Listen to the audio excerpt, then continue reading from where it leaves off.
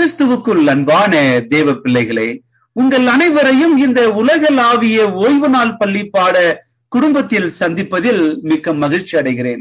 உலகத்தின் பல்வேறு நாடுகளிலிருந்து ஒன்றாக இணைந்து ஒரே குடும்பமாக கூடி ஓய்வு நாள் பள்ளி பாடத்தை படிக்க இணைந்திருக்கிற ஒவ்வொரு குடும்பத்தையும் தனித்தனியாய் பேர் பேராய் ஆண்டவர் இயேசுவின் நாமத்தில் அன்போடு வாழ்த்தி உங்கள் யாவரையும் வருக வருக வருக என்று சொல்லி இரு கரம் கூப்பி அன்போடு வாழ்த்தி வரவேற்றுக் கொள்கிறோம். அதே போல இந்த நிகழ்ச்சிகளை யூடியூபின் வாயிலாகவும் பேஸ்புக்கின் வாயிலாகவும் ஆடியோவாகவும் பார்த்து கேட்டுக்கொண்டிருக்கிற அன்பான குடும்பங்களையும் நாங்கள் அன்போடு வாழ்த்தி உங்களையும் விசேஷ விதமாக வாழ்த்தி வரவேற்றுக் கொள்கிறோம். ஆண்டுடைய வசனம் இப்படியாக சொல்லுகிறது. 84வது சங்கீதம் 12வது வசனம். 84வது சங்கீதம் 12வது வசனம். சேனைகளின் கர்த்தாவே, உம்மை நம்பியிருக்கிற மனுஷன் பாக்கியவான். சேனைகளின் கர்த்தாவே, உம்மை நம்பியிருக்கிற மனுஷன் பாக்கியவான். இந்த இக்கட்டான கொரோனா காலங்களிலே நம்மை சுற்றி அநேக அசாதாரண காரியங்கள் நடந்து கொண்டிருக்கிற இந்த ஒரு வேளையில ஆண்டவர் மீது நாம் நம்பிக்கை வைப்போம் என்று சொன்னால் நாம் பாக்கியவான்களாக பாதுகாப்பாக இருக்க ஒரு மிகப்பெரிய ஒரு இடம் கிடைத்திருக்கிறது. ஆகவே இந்த வசனம் சொல்லுகிறது போல நம்முடைய வாழ்க்கையில நாம் கர்த்தர் மேல் நம்பிக்கை வைப்போம், ஆசீர்வாதமாக வாழ்வோம். இந்த வசனத்தோடு இணைத்து கூடி வந்திருக்கிற ஒவ்வொரு குடும்பத்தையும் மறுபடியுமாக வாழ்த்தி அன்போடு வரவேற்றுக் கொள்கிறோம். இந்த கூட்டத்தை ஆரம்பிக்க வண்ணமாக நாம் அனைவரும் ஜெபத்தோடு கடந்து செல்வோம். நம்முடைய ஆரம்ப ஜெபத்தை நம் மத்தியில் இருக்கிற அன்பான சகோதரி ரெபேக்கா அவர்கள் நம்மோடு கூட இருக்கிறார்கள். சகோதரி ரெபேக்கா சகோதரி, நீங்க ஆரம்ப ஜெபத்தை எடுத்துக் கொடுங்க சகோதரி. ஜெபம் செய்வோம். எங்களை நேசித்து வழிநடத்தும் எங்கள் அன்பின் பரலோக பிதாவே, இந்த நல்ல கர்த்தவே சுவாமி, வாரத்தின் முதல் நாள் முடிந்து 2ஆம் நாள் வேலையில இந்த பாதத்துல நிற்கிறோம் சுவாமி. இதோ இந்த புதிய காலாண்டுக்குள் நாங்கள் பிரவேசிக்க எங்களுக்கு கிருபை செய்திருக்கிறீர். அதற்காக உங்களுக்கு நன்றி கர்த்தாவே.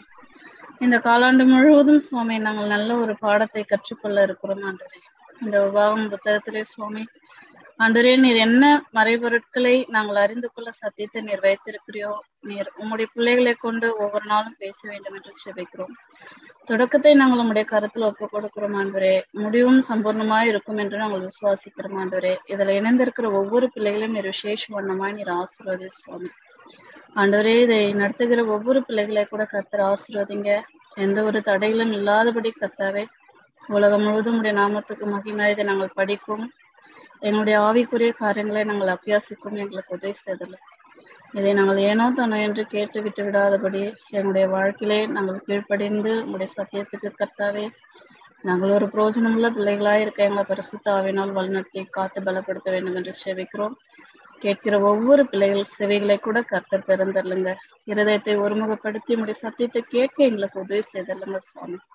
இது எங்களுடைய பலத்தினால் முடியாது கர்த்தாவே. எங்கள் ஒவ்வொருவரையும் பரிசுத்த ஆவியினால் நிரப்பேறல சுவாமி.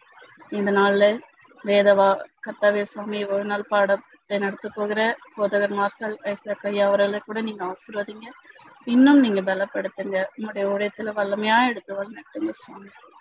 ஒவ்வொரு பிள்ளைகளும் புதிதாக இணைந்து அநேக சத்தியங்களை தெரிந்து கொள்ள உதவி செய்தல்லுங்க சுவாமி. மீட்பெரும் ரட்சகருமாய் இயேசுவினாலேயாய் ஜெபிக்கிறோம் எங்கள் சுமூல நல்ல பிதாவே. ஆமென். ஆமென், ஆமென். ரொம்ப நன்றி சிஸ்டர். கர்த்தர் உங்களை ஆசீர்வதிப்பார். இந்த நேரத்திலே நமக்கு ஒரு விசேஷ பாடலை நம்மத்தில் இருக்கிற அன்பான ஐயா பார்த்த சாரதி ஐயா நம்மோட இருக்கிறாங்க. பார்த்த சாரதி ஐயா, ஒரே ஒரு பாடல் நீங்க ஒரு பாடல் பாடுறீங்க. प्रभु तेरा प्यार सागर से भी गहरा, तू है महान आसमानों से भी ऊंचा, तेरे विचार सागर की रेत से ज्यादा, प्रभु तेरा दिल सृष्टि से भी है बड़ा, प्रभु मैं तुझसे प्यार करूं, प्रभु मैं तुझसे प्यार करूं,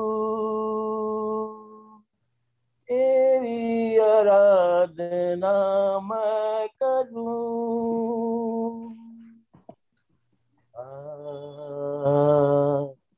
आराधना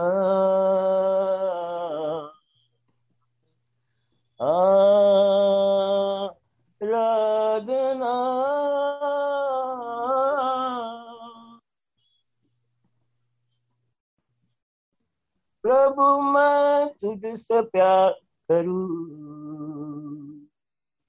प्रभु मैं तुझसे प्यार करूं, तेरी आराधना मैं करूं, प्रभु तू ही है महान, प्रभु तू ही है महान, सिर्फ तू और कोई नहीं, सिर्फ तू और कोई नहीं, प्रभु तेरा प्यार सागर से भी गहरा, तू है महान, आसमानों से भी ऊंचा, तेरे विचार सागर की रह से ज्यादा, प्रभु तेरा दिल सृष्टि से भी है बड़ा, सृष्टि से भी है बड़ा।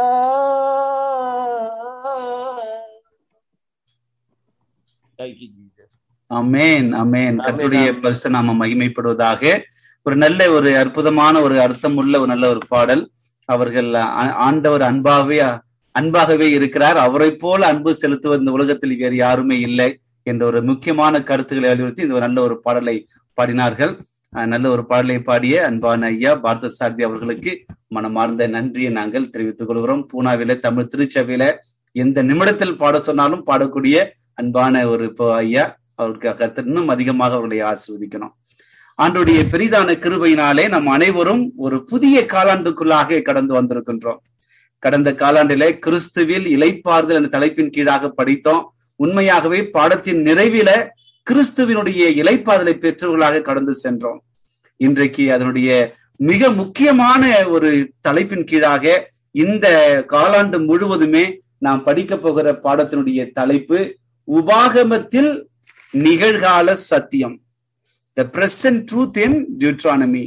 ஒரு அற்புதமான ஒரு தலைப்பின் கீழாக இந்த உபாகம புத்தகத்தில ஆண்டவர் எப்படிப்பட்ட நிகழ்கால சத்தியங்களை வைத்திருக்கிறார், இந்த புத்தகத்தை நாம் படிக்கும் பொழுது எப்படி ஆண்டவர் நமக்கு உற்சாகத்தை கொடுக்க போகிறார் என்று சொல்லி பல்வேறு கோணங்களில் கடந்து சென்று இந்த வாரம் முழுவதுமே, குறிப்பா இந்த காலாண்டு முழுவதுமே நாம் படிக்க போகிறோம்.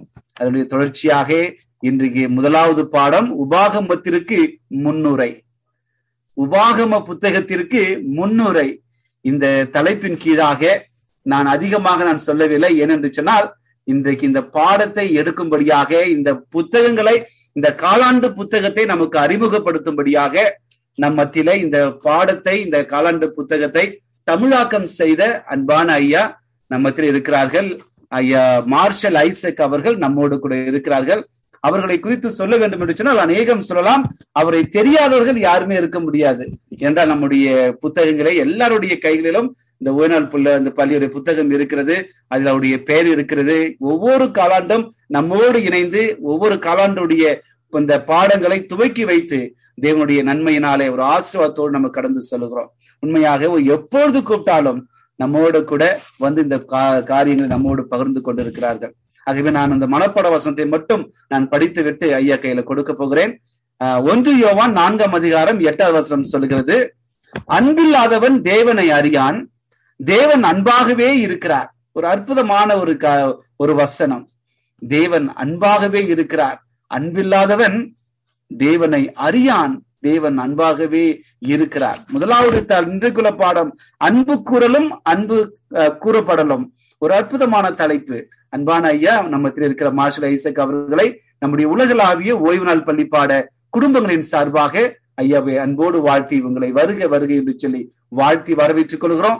இந்த நாளில இந்த காலாண்டை குறித்த ஒரு முன்னுரையையும் இந்த நாளுக்கான பாடத்தையும் எடுத்துக் கொடுக்கும்படி இந்த நேரத்திலே கையில கொடுக்கின்றோம்.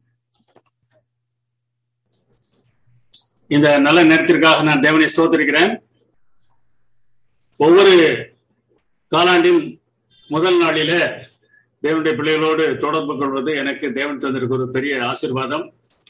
இந்த ஆசீர்வாதத்தை நான் பெற்றுக்கொள்வதற்கு வசதியாக போதகர் ஜெயசெல்வன் அவர்கள் ஒவ்வொரு காலாண்டின் முதல் நாளில இந்த பாடத்தை துவங்கி வைக்கும்படியாக அவர்கள் என்னை அழைக்கிறார்கள். அதற்காக அவர்களுக்கும் நான் நன்றி சொல்கிறேன். அநேக பிள்ளைகளை இந்த நேரடியாக இந்த காணொலி மூலமாக பார்ப்பது எனக்கு மிகுந்த மகிழ்ச்சியாக இருக்கிறது. இந்த காலாண்டு முழுவதும் நாம் உபாகம புத்தகத்தை நாம் பார்க்க இருக்கிறோம். அதிலே முன்னுரையாக இன்றைக்கு சில முக்கியமான கருத்துக்களை நாம் பார்க்க போகிறோம். ஒரு மனிதன் தன் பிள்ளையை சுமந்து கொண்டு போவது போல உங்கள் தேவனாகிய கர்த்தர் உங்களை சுமந்து கொண்டு வந்தார் என்று உபாகமம் 1:31 நாம் வாசிக்கிறோம். இஸ்ரவேல் மக்களை எகிப்திலிருந்து அழைத்து வந்த ஆண்டவர் கானான் தேசத்திற்கு அருகில் வரும் வரைக்கும் எப்படி அவர்களை நடத்தினார் என்பதை இந்த வசனம் நமக்கு காட்டுகிறது. இந்த கடைசி நாட்களிலும் கூட அன்றைக்கு இல்லாத பல பிரச்சனைகள் நம்மை சூழ்ந்து நம்மை வருத்தி கொண்டிருக்கக்கூடிய ஒரு சூழ்நிலையில ஒரு பிள்ளையை தகப்பன் சுமந்து கொண்டு போவது போல நம்மையும் அவர் சுமந்து கொண்டு போவது மிகவும் அவசியமாக இருக்கிறது. அதனால்தான் இந்த புத்தகத்திலே இருக்கக்கூடிய நிகழ்கால சத்தியத்தை நாம் பார்க்க இருக்கிறோம். இன்றைக்கு நம்முடைய பிரச்சனைகளுக்கு தீர்வு இந்த புத்தகத்துல என்ன இருக்கிறது? இன்றைக்கு நமக்கு வரக்கூடிய சோதனைகள் எப்படிப்பட்டவர்களாக இருக்கும், அவற்றை நாம் எப்படி சந்திக்கலாம், அதற்கு இந்த புத்தகம் எந்த விதத்துல நமக்கு பயனுள்ளதாக இருக்க போகிறது என்பதை நாம் பார்க்க இருக்கிறோம். நம்முடைய பாடத்திற்குள்ளாக நாம் நுழைவதற்கு முன்னராக ஒரு சிறு ஜெபம் செய்வோம். எங்கள் நல்ல பிதாவே, இந்த அருமையான வேலைக்காக நாங்கள் ஸ்தோத்திரிக்கிறோம் ஆண்டவரே. உபாகமத்தின் மூலமாக நீர் எங்களுக்கு தர இருக்கிற செய்திகளை இந்த காலாண்டு முழுவதும் நாங்கள் படிப்பதற்கு எங்களுக்கு உதவி செய்திருந்தோம். ஒவ்வொரு நாளும் 1 மணி நேரத்திற்கு மேலாக உங்களுடைய பிள்ளைகள் உட்கார்ந்து இந்த பாடங்களை ஆராய்ந்து கொண்டிருக்கிறார்கள். அதற்காக உண்மை ஸ்தோத்திரிக்கிறேன் ஆண்டவரே. இந்த பாடத்தை நடத்த போகிற பிள்ளைகள், அதை கவனிக்கிற பிள்ளைகள் ஒவ்வொருவரையும் நீர் ஆசீர்வதியும். உண்மை அதிகமாக அறிந்து கொள்வதற்கு நீர் உதவி செய்ய வேண்டுமாய் எங்கள் அருமைநாதர் இயேசு நாமத்தில் வேண்டுகிறோம் பரமபிதாவே, ஆமென்.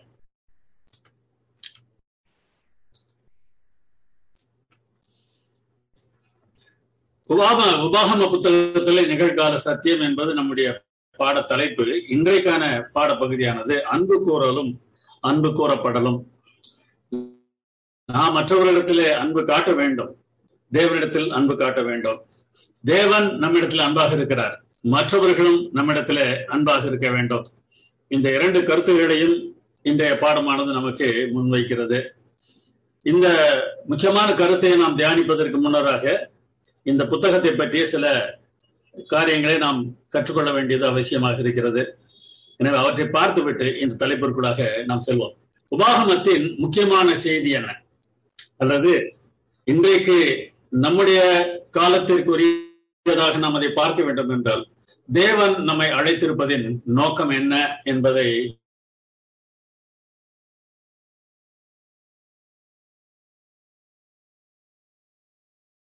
இன்றைக்கு நான் பார்க்க போகிற இந்த வசனம். பாஸ்டர் கேக்குதா? ஓகேங்க கேக்குது. தேவன் நம்மை அழைத்திருப்பதன் நோக்கம் என்ன என்பதை நாம் இன்றைக்கு முதலாவதாக நாம் பார்க்க வேண்டும். நம்முடைய பாட புத்தகத்தின் முன்னுரையில இந்த கருத்தானது நமக்கு கொடுக்கப்பட்டிருக்கிறது. இயேசுவானவர் நம்முடைய சீடர்களோடு பேசிய போது ஒரு முக்கியமான கருத்தை சொன்னார். நாம் உலகத்திற்கு வெளிச்சமாக இருக்கிறோம். நாம் மலையின் மேல் இருக்கிற ஒரு பட்டணம் போல இருக்க வேண்டும். மலையின் மேல இருக்கிற பட்டணம் மறைந்திருக்க மாட்டாது. அதுபோல நாமும் கூட நம்முடைய ஊழியத்தை நம்முடைய வாயினாலே, நம்முடைய வார்த்தைகளினாலே சொல்வதை விட நம்முடைய செயல்களினாலே சொல்வது மிகவும் முக்கியமானதாக இருக்கிறது. நாம் நற்கிரியைகளை செய்யும் போது உலகத்திற்கு வெளிச்சமாக இருக்கிறோம். மலையின் மேல் இருந்து செயல்படுகிறவர்களைப் போல தேவன் நம்மை உயர்த்தி வைப்பதற்கு ஆசைப்படுகிறார். மற்றவர்கள் நம்மை பார்க்கும் போது நாம் தேவன் எப்படிப்பட்டவர் என்பதை வெளிப்படுத்தக்கூடிய தன்மையுடையவர்களாக வாழ வேண்டியது மிகவும் அவசியமாக இருக்கிறது. உபாகமத்தின் முக்கியமான செய்தி அதுதான் என்பதை நம்முடைய பாட புத்தகத்தின் முன்னுரையானது நமக்கு சொல்லுகிறது. உபாகமம் 4ஆம் அதிகாரத்திலே 5, 6 வசனங்களை அவர்கள் அங்கே தந்திருக்கிறார்கள். அங்கே மோசே சொல்லுகிறார், தேவன் எனக்கு எதை கற்பித்தாரோ அந்த கட்டளைகளையும் நியாயங்களையும் நான் உங்களுக்கு போதித்தேன். நீங்கள் என்ன செய்ய வேண்டும்? அவைகளை கை கொண்டு நடுங்கள். அவைகளை நீங்கள் மனப்பாடம் செய்து வைத்துக் கொண்டு மற்றவர்களுக்கு சொல்லுங்கள். அப்போது மற்றவர்களெல்லாம் அதை அறிந்து இந்த ஜாதி ஞானமும் வேகம் உள்ளவர்கள் என்று சொல்வார்கள் என்று சொல்லவில்லை. நாம் மனப்பாடம் செய்ய வேண்டும், அதெல்லாம் மிகவும் அவசியம்தான். ஆனால் அதை விட மிகவும் முக்கியமானது அவைகளை கை கொண்டு நடவுங்கள். ஜனங்களின் கண்களுக்கு முன்பாகவும் இதுவே உங்களுக்கு ஞானமும் விவேகமுமாயிருக்கும். அவர்கள் இந்த கட்டளைகளை எல்லாம் கேட்டு இந்த பெரிய ஜாதியை ஞானமும் விவேகமும் உள்ள ஜனங்கள் என்பார்கள். எப்போது மற்றவர்கள் நம்மை பார்த்து இவர்கள் ஞானம் உள்ளவர்கள் விவேகம் உள்ளவர்கள் என்று சொல்வார்கள்? தேவனுடைய கட்டளைகளின்படி நாம் நடக்கும் போது, தேவனுடைய கட்டளைகளை உபதேசிக்கும் போது அல்ல, தேவனுடைய கட்டளைகளை மனப்பாடம் செய்யும் போது அல்ல, தேவனுடைய கட்டளைகளை கை கொண்டு நடக்கும் போது மற்ற ஜனங்களின் கண்களுக்கு முன்பாக ஞானமும் விவேகமுமாய் இருக்கும். தேவன் இதற்காகவே நம்மை அழைத்திருக்கிறார். நாம் வேதாகமத்தை ஆராய்ச்சி செய்கிறோம், மிகவும் மிகவும் நல்லது. அது செய்யப்பட வேண்டிய முக்கியமான ஒரு செயலாகும். ஆனால் அதைவிட மிகவும் முக்கியமான செயல், நாம் கற்றுக்கொண்ட ஒவ்வொன்றையும் நம்முடைய வாழ்க்கையில அபியாசிப்பது ஆகும். கற்றுக்கொண்டவற்றை நம்முடைய வாழ்க்கையில நாம் செயல்படுத்தும் போது பார்க்கிறவர்கள் இவர்கள் மாத்திரம் ஏன் இவ்வளவு வித்தியாசமானவர்களாக இருக்கிறார்கள் என்று யோசிக்க ஆரம்பிப்பார்கள்.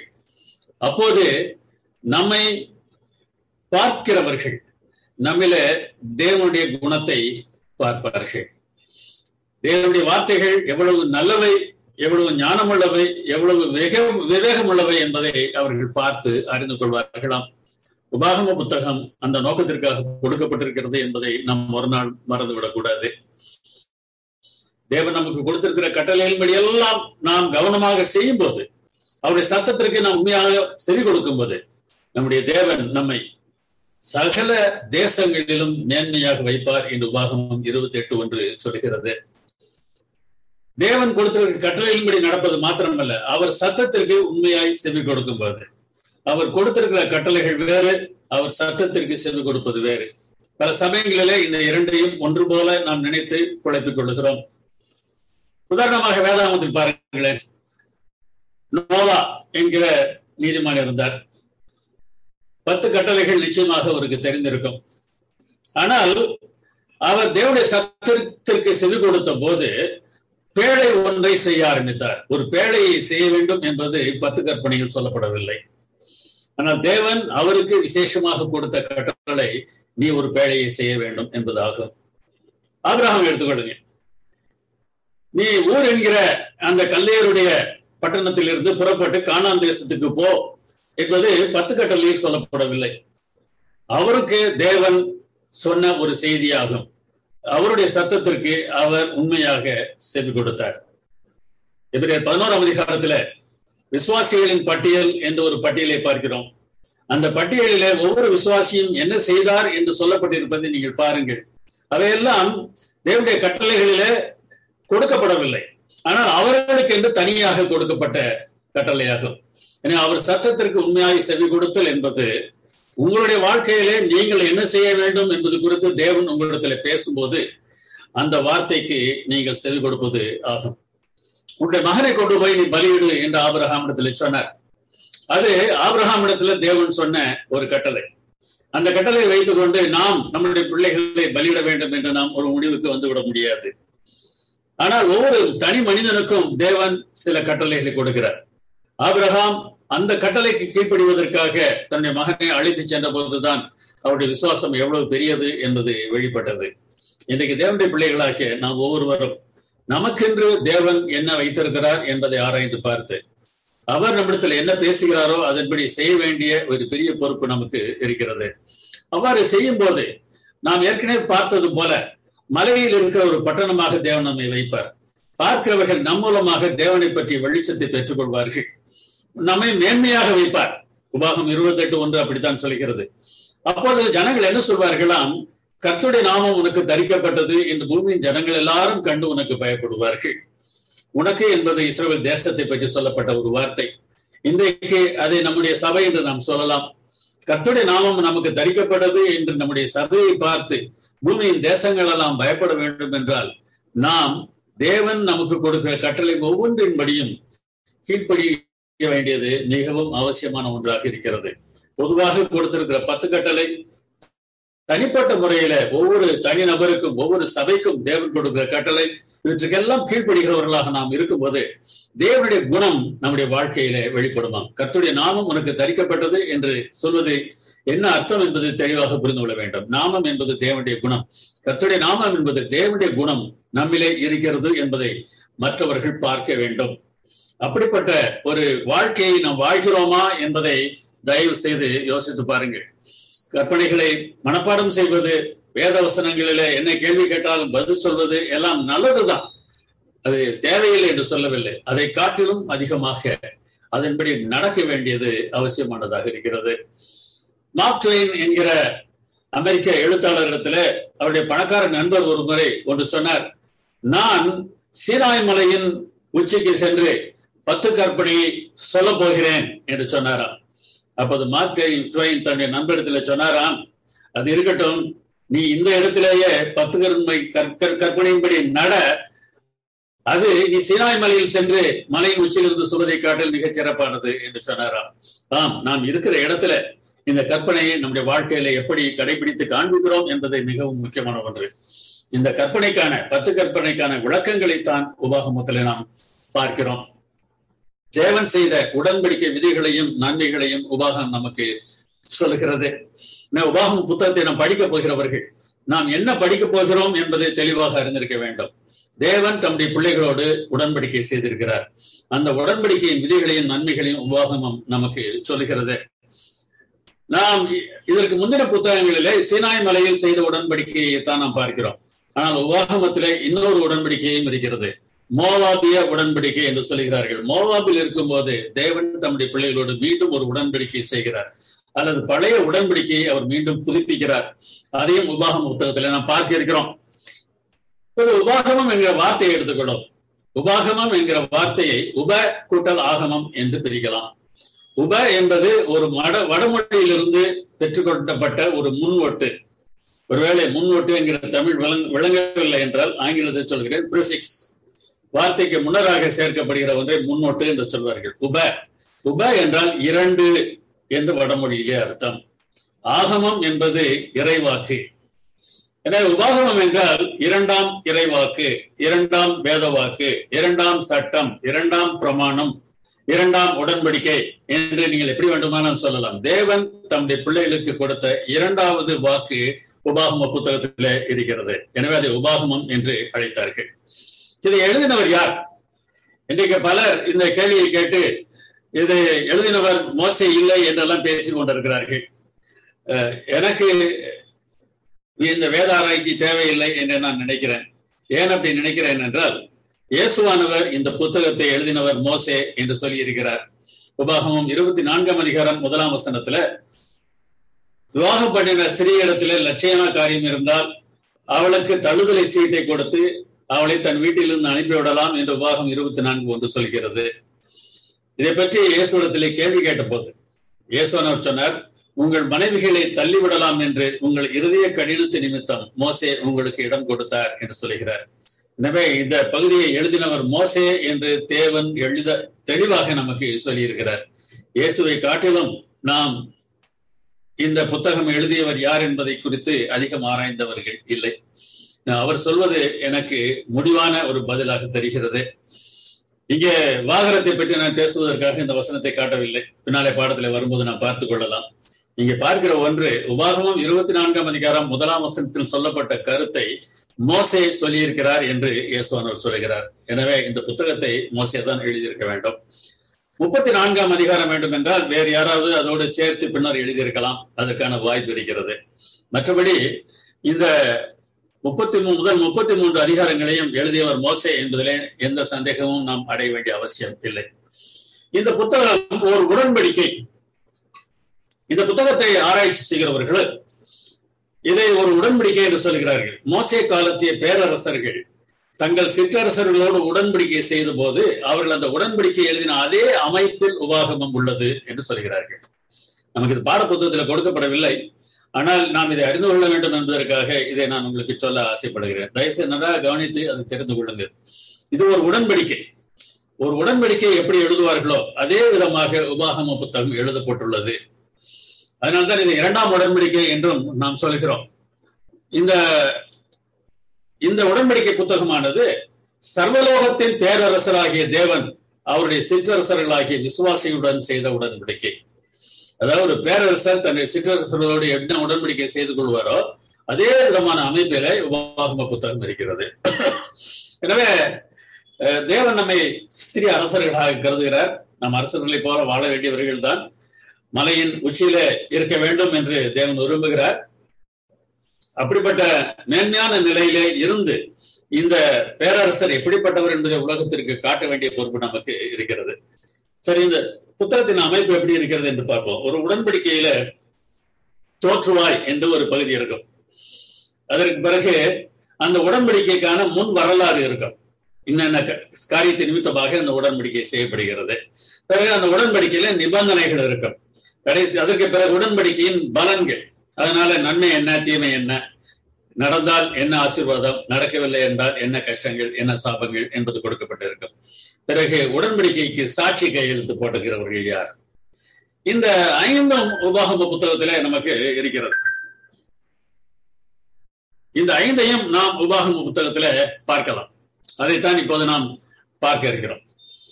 சுருக்கமாக பார்ப்போம். நீங்கள் அந்த புத்தகத்தை படிக்கும் போது இந்த கருத்துக்களை மனதில் வைத்து படித்து பாருங்கள். உடன்படிக்கையின் தோற்றுவாய் அல்லது ஒரு முன்னுரை என்று வைத்துக் கொள்ளுங்களேன். அந்த முன்னுரையில் என்ன சொல்கிறார் என்றால், முதல் 5 வசனங்கள், உபாகமம் 1ஆம் அதிகாரம் முதல் 5 வசனங்கள் முன்னுரையாக இருக்கின்றன. அதுல என்ன சொல்கிறார் என்பதை பாருங்கள். சேயர் மலை வழியாய் ஓரேபுக்கு 11 நாள் பிரயாண தூரத்தில் உள்ள காதேஸ் பர்னேயாவிலிருந்து யோர்தானுக்கு இக்கரையான வனாந்தரத்தின் சமனான வெளியிலே வந்த போது, அதாவது காதேஸ் பர்னேயா என்கிற இடத்துல இருந்து அவர்கள் புறப்பட்டு யோர்தானுக்கு மேற்கு கரைக்கு அவர்கள் வந்து சேருகிறார்கள். அது மோவாபிய தேசம். அந்த தேசத்திற்கு வந்து சேருகிறார்கள். இந்த காதேஸ் பர்னேயா என்பது சீனாய் மலையிலிருந்து 11 நாள் பிரயாண தூரத்தில் இருக்கிறது. வந்த தேதி என்ன? 40ஆம் வருஷம் 11ஆம் மாதம் 1ஆம் தேதி. 40 வருடங்கள் கழித்து அவர்கள் உள்ளே செல்ல வேண்டும். இன்னும் 2 மாதங்கள் இருக்கின்றன. மோசே இஸ்ரவேல் புத்திரருக்கு சொல்லும்படி தனக்கு கர்த்தர் விதித்த யாவையும் அவர்களுக்கு சொன்னார். இதுதாங்க இந்த தோற்றுவாய் அல்லது முன்னுரை. இந்த உடன்படிக்கையின் முன்னுரை என்ன? எந்த தேதியில, எந்த இடத்துல, யார் சொல்லியதை மோசே சொல்லுகிறார் என்பது இங்க சொல்லப்பட்டிருக்கிறது. இப்போதும் கூட ஒரு ஒப்பந்தம் பண்ண வேண்டும் என்றால் அந்த ஆள் யார், அவர் எங்கே இருந்தார், எந்த தேதியில என்று எழுதியிருப்பார்கள் அல்லவா? அதே மாதிரி இங்க எழுதியிருப்பதை நீங்கள் பார்க்க முடிகிறது. மோவாபின் தேசத்தில் மோசே இந்த நியாயப்பிரமாணத்தை விவரித்து காண்பிக்க தொடங்கினார். எனவே இந்த நியாயப்பிரமாணமானது அல்லது இந்த பிரமாணமானது ஒரு உடன்படிக்கை. இந்த உடன்படிக்கை எந்த தேதியில எந்த இடத்தில் வைத்து தேவன் தம்முடைய பிள்ளைகளோடு பண்ணினார் என்பதை இந்த உபாகம புத்தகத்தின் தோற்றுவாய் அல்லது முதல் பகுதி நமக்கு கொடுக்கிறது. அதற்கு பிறகு இந்த பகுதியில 4 பிரசங்கங்கள் இருக்கின்றன. 4 பிரசங்கங்கள் இருக்கின்றன. ஒவ்வொரு பிரசங்கமும் உடன்படிக்கையின் ஒரு பகுதியை பற்றி பேசுகிறது. உடன்படிக்கையின் முன் வரலாறு முதல் பிரசங்கமாக இருக்கிறது. முதல் பிரசங்கமானது 1ஆம் அதிகாரம் 6ஆம் வசனத்திலிருந்து 4ஆம் அதிகாரம் வரை செல்கிறது.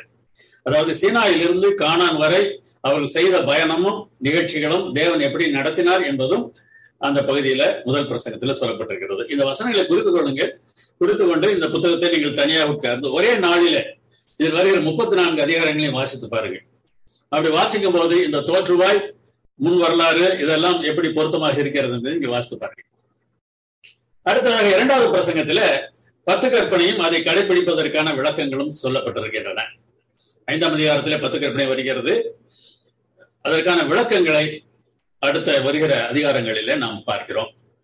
3வது பிரசங்கம் உடன்படிக்கையின் ஆசீர்வாதமும் அந்த உடன்படிக்கையின்படி நடக்காவிட்டால் என்ன சாபமும் கிடைக்கும் என்பதை பற்றி நாம் பார்க்கிறோம். இது 27ஆம் அதிகாரத்திலிருந்து 30ஆம் அதிகாரம் வரை இதை நீங்கள் பார்க்க முடியும். 4வது பிரசங்கத்துல அவர் சாட்சிகளை சொல்கிறார். வானமும் பூமியும் சாட்சிகளாக இருக்கின்றன. மோசே ஒரு பாட்டு கற்றுக் கொடுக்கிறார். அந்த பாட்டு ஒரு சாட்சியாக இருக்கிறது. நியாயப்பிரமாண புத்தகம் ஒரு சாட்சியாக இருக்கிறது, மோசே தந்த வார்த்தைகள் சாட்சியாக இருக்கின்றன என்று 31ஆம் அதிகாரத்திலும் 32ஆம் அதிகாரத்திலும் 4 விதமான சாட்சிகளை குறித்து அந்த புத்தகத்திலே நாம் வாசிக்கிறோம். இந்த அமைப்பை நாம் கவனித்தோம் என்றால், தேவன் இந்த புத்தகத்தை வெறும் ஒரு பாட புத்தகமாக தரவில்லை, தேவன் தம்முடைய பிள்ளைகளோடு செய்து கொண்ட ஒரு உடன்படிக்கையாக இது இருக்கிறது. ஏற்கனவே ஒரு காலாண்டு முழுவதும் உடன்படிக்கை குறித்து நாம் படித்திருக்கிறோம். அதுல இந்த புத்தகம் முழுவதும் ஒரு உடன்படிக்கை புத்தகமாக இருக்கிறது. இதை 2ஆம் உடன்படிக்கை என்று வேண்டுமானால் நாம் அழைத்துக் கொள்ளலாம். இந்த உடன்படிக்கை தேவன் மறப்பது இல்லை. நாம் பல சமயங்களில் மறந்து விட்டாலும் தேவன் மறப்பது இல்லை என்பதை உபாகமம் 4:31 சொல்கிறது. அது நமக்கு மனதில ஒரு சந்தோஷத்தை தர வேண்டும். உன் தேவனாகிய கர்த்தர் இரக்கமுள்ள தேவனாய் இருக்கிறபடியால் அவர் உன்னை கைவிடவும் மாட்டார், உன்னை அழிக்கவும் மாட்டார், உன் பிதாக்களுக்கு தாம் ஆணையிட்டு கொடுத்த உடன்படிக்கையை மறக்கவும் மாட்டார். தேவன் தம்முடைய பிள்ளைகளோடு செய்த உடன்படிக்கையை மறக்க மாட்டார் என்பது நமக்கு நல்லதொரு வாக்குத்தத்தமாக கொடுக்கப்பட்டிருக்கிறது. இந்த எண்ணத்தை நாம் எப்போதும் நம்முடைய மனதிலே வைத்திருக்க வேண்டும். மனப்பாட ஆசனத்தை நம்முடைய ஜெயசன் செலுத்துறை அவர்கள் சொன்னார்கள். அதுல சொல்லப்பட்டிருந்த ஒரு முக்கியமான கருத்து, தேவன் அன்பாகவே இருக்கிறார், அன்பில்லாதவன் தேவனை அறியான், தேவன் அன்பாகவே இருக்கிறார். அதாவது தேவன் அன்பாக இருக்கிறார் என்று சொல்லும்போது தேவனுடைய ஆகுபொருள் அன்பு என்கிற ஒரு கருத்தை நாம் மனதில் வைத்திருக்க வேண்டும். ஆகுபொருள் என்றால் என்ன என்ற ஒரு வேளை நீங்கள் திகைத்தால் இப்படி வைத்துக் கொள்ளுமே, இது வெள்ளி பாத்திரம் என்று நீங்கள் சொல்லுகிறீர்கள் என்று வைத்துக் கொள்ளுங்களேன். அந்த பாத்திரத்தின் ஆகுபொருள் வெள்ளி. தங்க நகை என்று சொன்னால் அந்த நகையின் ஆகுபொருள் தங்கம். இரும்பு சட்டி என்று சொன்னால் அந்த சட்டியின் ஆகுபொருள் அன்பு என்றால் ஆகுபொருள் என்பதன் அர்த்தம் என்ன என்பதை புரிந்திருப்பீர்கள். தேவனுடைய ஆகுபொருள் அன்பு என்பதை உபாகம புத்தகம் நமக்கு தெளிவாக காட்டுகிறது. 12:15 உன் தேவனாகிய கர்த்தர் என்னை போல ஒரு தீர்க்கதரிசியை உனக்காக உன் நடுவே உன் சகோதரியிலிருந்து எழும்ப பண்ணுவார் என்று சொன்னார். இந்த தீர்க்கதரிசி யார் என்பதை பற்றியெல்லாம் பின்னாலே நாம் விளக்கமாக பார்க்க இருக்கிறோம். ஆனால் இப்போது இந்த அன்பை புரிந்து கொள்ளத்தக்கதாக இந்த தீர்க்கதரிசி யார் என்பதை குறித்து நான் சொல்லியாக வேண்டும். இது இயேசு கிறிஸ்துவை பற்றிய ஒரு தீர்க்க தரிசனம். என்னை போல ஒரு தீர்க்கதரிசி என்று தன்னை அங்கே சொல்கிறார். இயேசு கிறிஸ்துவுக்கு தன்னை ஒப்பிட்டு பேசுகிறார். எந்த விதத்துல இயேசு கிறிஸ்து இவரை போல இருந்தார்? அந்த பொன்கன்று குட்டியை செய்து வணங்கின கதை நமக்கு நன்றாக தெரியும். அதற்கு பிறகு தேவனோடு மோசே பேசுகிறார். அந்த உரையாடலை பற்றி இன்னொரு நாளிலே நாம் பார்க்க இருக்கிறோம். எனவே அதை இப்போது நான் விளக்கமாக சொல்ல போவதில்லை. ஆனால் ஒரே ஒரு கருத்தை மாத்திரம் நான் வலியுறுத்த வேண்டும். அப்போது ஆண்டவரிடத்துல மோசே சொல்லுகிறார், இந்த ஜனங்களை மன்னிக்க வேண்டும், என்னுடைய பெயரை ஜீவ புஸ்தகத்திலிருந்து கிறுக்கி போட்டு விட்டு இவர்களை நீர் மன்னியும் என்று கேட்கிறார். இந்த ஜனங்களுக்காக தான் அழிவதற்கு ஆயத்தமாக இருந்தார். என்னை போல ஒரு தீர்க்கதரிசி, மோசையை போல ஒரு தீர்க்கதரிசி. அவர் ஒருவேளை மரித்திருந்தால் அந்த ஜனங்களை அனைவரையும் மன்னித்திருக்க முடியாது. ஏனென்றால் அவருடைய உயிர் எல்லோருடைய உயிருக்கு வீடு அல்ல. அவரே பாவி, அவர் தன்னுடைய பாவத்திற்காக சாக வேண்டியிருந்தது. எனவே அவர் மரித்தால் மற்றவர்கள் அதன் மூலமாக காக்கப்படுவதற்கு வாய்ப்பு இல்லை. ஆனால் இயேசு கிறிஸ்து மரித்த போது பிரபஞ்சம் முழுவதும் ரட்சிக்கப்படுவதற்கான வாய்ப்பு ஏற்பட்டது. ஒவ்வொரு மனிதனும் ரட்சிக்கப்படுவதற்கான வாய்ப்பு ஏற்பட்டது. ஒவ்வொரு மனிதனுடைய தண்டனையையும் அவர் தன்மையில ஏற்றுக்கொண்டார். ஏனென்றால் அவரிடத்தில் இருந்த ஜீவன் அவ்வளவு பெரியது. என்னை போன்ற கோடானு கோடி கோடி கோடி கோடி பல மில்லியன்கள், பல பில்லியன்கள், ஜில்லியன்கள் என்று சொல்லிக் கொண்டு போறீங்களேன், அப்படிப்பட்ட மக்கள் இருந்தாலும் அத்தனை பேருக்கும் அவருடைய உயிர் ஈடானதாக இருந்தது. ஏனென்றால் அவர் தேவாதி தேவன். தேவனுடைய ஆகுபொருள் அன்பு என்பதை நாம் இங்கே தானே பார்க்க முடிகிறது. ஆம், அவர் அன்புடையவராக இருந்தார் என்பதற்கு பல ஆதாரங்களை நாம் உபாகம புத்தகத்திலே நாம் பார்க்கிறோம். அவர் உங்களில் அன்பு கூர்ந்ததினால எகிப்திலிருந்து உங்களை விடுதலை பண்ணினார். நீங்க ரொம்ப திறமையானவர்கள், திரட்சியானவர்கள் என்று உங்கள் மேல் அன்பு வைக்கவில்லை. நீங்கள் கொஞ்சமாக இருந்தீர்கள். ஆனாலும் உங்கள் மேல் அன்பு வைத்ததினால உங்களை நான் ஆசீர்வதிப்பேன். உன் பிதாக்கள் மேல் அன்பு வைத்திருந்ததுனால உங்களை நான் ரட்சிக்கிறேன் என்றெல்லாம் ஆண்டவர் சொல்லிக்கொண்டே போகிறார். அப்படியானா இஸ்ரவேல் ஜனங்கள் அவருடைய பிதாக்கள் இப்படிதான் ஆண்டவருக்கு அன்பு வைக்க தெரியுமா? மற்றவங்க கிட்ட அவருக்கு அன்பு கிடையாதா? ஒருவேளை அப்படி என்ன உங்களுக்கு இருந்துச்சுன்னு சொன்னா, இன்னும் 2 வசனம் கழிச்சு, உபாகம் 10:15 2-3 வசனம் கழிச்சு 17வது வசனத்துக்கு வாங்க.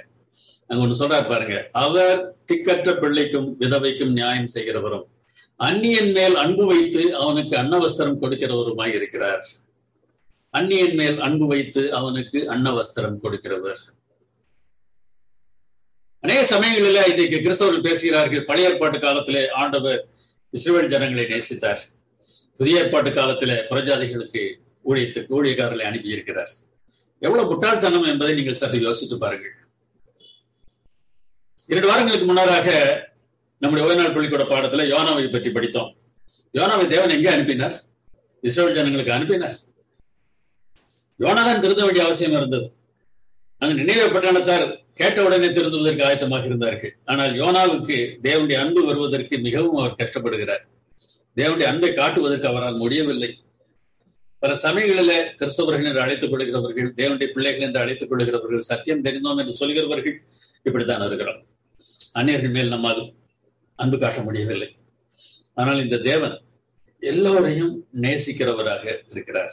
அந்நியன் மேல் அன்பு வைத்து அவனுக்கு அன்னவஸ்திரம் கொடுக்கிறவருமாய் இருக்கிறார். அவர் எப்படி இருக்க முடியும்? அவருடைய ஆகப்பொருள் அன்பு என்றால் அன்பாகத்தானே இருக்க முடியும், வேறு வழியே இல்லை. அப்படிப்பட்ட அன்புடைய இந்த ஆண்டவரை உபாகம புத்தகத்துல நாம் பார்க்க வேண்டும். ஏதோ வசனங்களை படித்தோம், சில கருத்துக்களை தெரிந்து கொண்டோம் என்பது அல்ல. அன்புள்ள ஆண்டவரை இந்த புத்தகத்தில நாம் பார்ப்போம். ஒரு மனிதன் தன் பிள்ளையை சுமந்து கொண்டு போவது போல நீங்கள் இவ்விடத்திற்கு வருகிற வரைக்கும் நடந்து வந்த வழிகள் எல்லாவற்றிலும் உங்கள் தேவனாகிய கர்த்தர் உங்களை சுமந்து கொண்டு வந்ததை கண்டீர்களே என்று சொன்னார். இஸ்ரவேல் புத்திரர் மேல் மாத்திரம்தான் ஆண்டவர் இப்படி உடையவராக இருப்பார் என்று நினைக்கிறீர்களா? இல்லவே இல்லை. அந்த காலத்திலும் எல்லோரிடத்திலும் தேவன் இதே விதமான அன்புடையவராகத்தான் இருந்தார். ஒருவேளை நீங்க நினைக்கலாம், அவரெல்லாம் அந்நிய தெய்வங்களை வணங்கினார்கள், விக்கிரகங்களை வணங்கினவர்கள். இஸ்ரவேல் ஜனங்கள் எந்த விதத்திலே யோசிச்சார்கள்? யோசித்து பாருங்கள். பாபிலோனுக்கு சிறைப்பட்டு போகும் வரைக்கும் அவர்களும் அந்நிய தேவர்களை வணங்கி கொண்டுதான் இருந்தார்கள். மற்றவர்களை காட்டிலும் அவர்கள் எந்த விதத்திலும் வித்தியாசமானவராக இல்லை. நம்மை போல என்று வைத்துக் கொள்ளுங்களேன், நமக்கும் மற்ற கிறிஸ்தவர்களுக்கு என்ன வித்தியாசம் இருக்கிறது? நாம் அதிகம் பேசுகிறோம், அந்த அளவுக்கு அவர்கள் பேசுவதில்லை. நமக்கு அதிகம் தெரிந்திருக்கிறது, அந்த அளவுக்கு அவர்களுக்கு தெரிந்திருப்பது இல்லை. ஆனால் தெரிந்திருப்பது போதாது என்பதைத்தான் உபாகம் புத்தகத்தின் ஆரம்பமே சொல்கிறது. நீங்கள் நடக்கும் போது, இவற்றை கடைபிடித்து நடக்கும் போது, இவற்றை நீங்கள் தெரிந்திருக்கும் போது, இவற்றை பற்றி நீங்கள் பேசும்போது என்று சொல்லவில்லை, இவற்றின்படி நீங்கள் நடக்கும் போது, அந்த நடத்தல் என்பது நமக்கு மிகவும் மிகவும் அவசியமானதாக இருக்கிறது. தேவன் நமக்கு இந்த உபாகம புத்தகத்தை அல்லது 10 கற்பனை என்று வைத்துக் கொள்ளுங்களேன், 10 கற்பனையை ஒரு பயனாளிகளின் கையேடு போல நமக்கு தந்திருக்கிறார். ஆனால் சாத்தான் தேவன் நமக்கு கட்டளைகளை கொடுத்து நம்மை கொடுமைப்படுத்துகிறார் என்கிற ஒரு தோற்றத்தை உண்டு பண்ணுவதற்கு பிரயாசப்படுகிறார். இந்த பாடத்துல அவனை பற்றியது மிகவும், இந்த பாடத்துல அவனை பற்றியது மிகவும் முக்கியமான கருத்து. ஞாயிற்றுக்கிழமை பாடத்துல தேவன் தமது படைப்புகளிடம் அன்பாக இல்லை என்பதே சாத்தானுடைய குற்றச்சாட்டு. இந்த படத்துல ஒரு நிகான் கேமராவுடைய ப்ராடக்ட் மேனுவல் கொடுத்திருக்கிறார். ப்ராடக்ட் மேனுவல் தமிழில பயனாளிகள் கையேடு என்று சொல்லலாம், யூசர் கைட் என்று சொல்லலாம். பயனாளிகள் கையேடுன்னா என்னது? அந்த ஒரு கேமரா வாங்கினா அந்த கேமராவை எப்படி நம்ம பயன்படுத்தணும், அது படிப்போமா மாட்டோமா? நிச்சயமா படிப்போம்.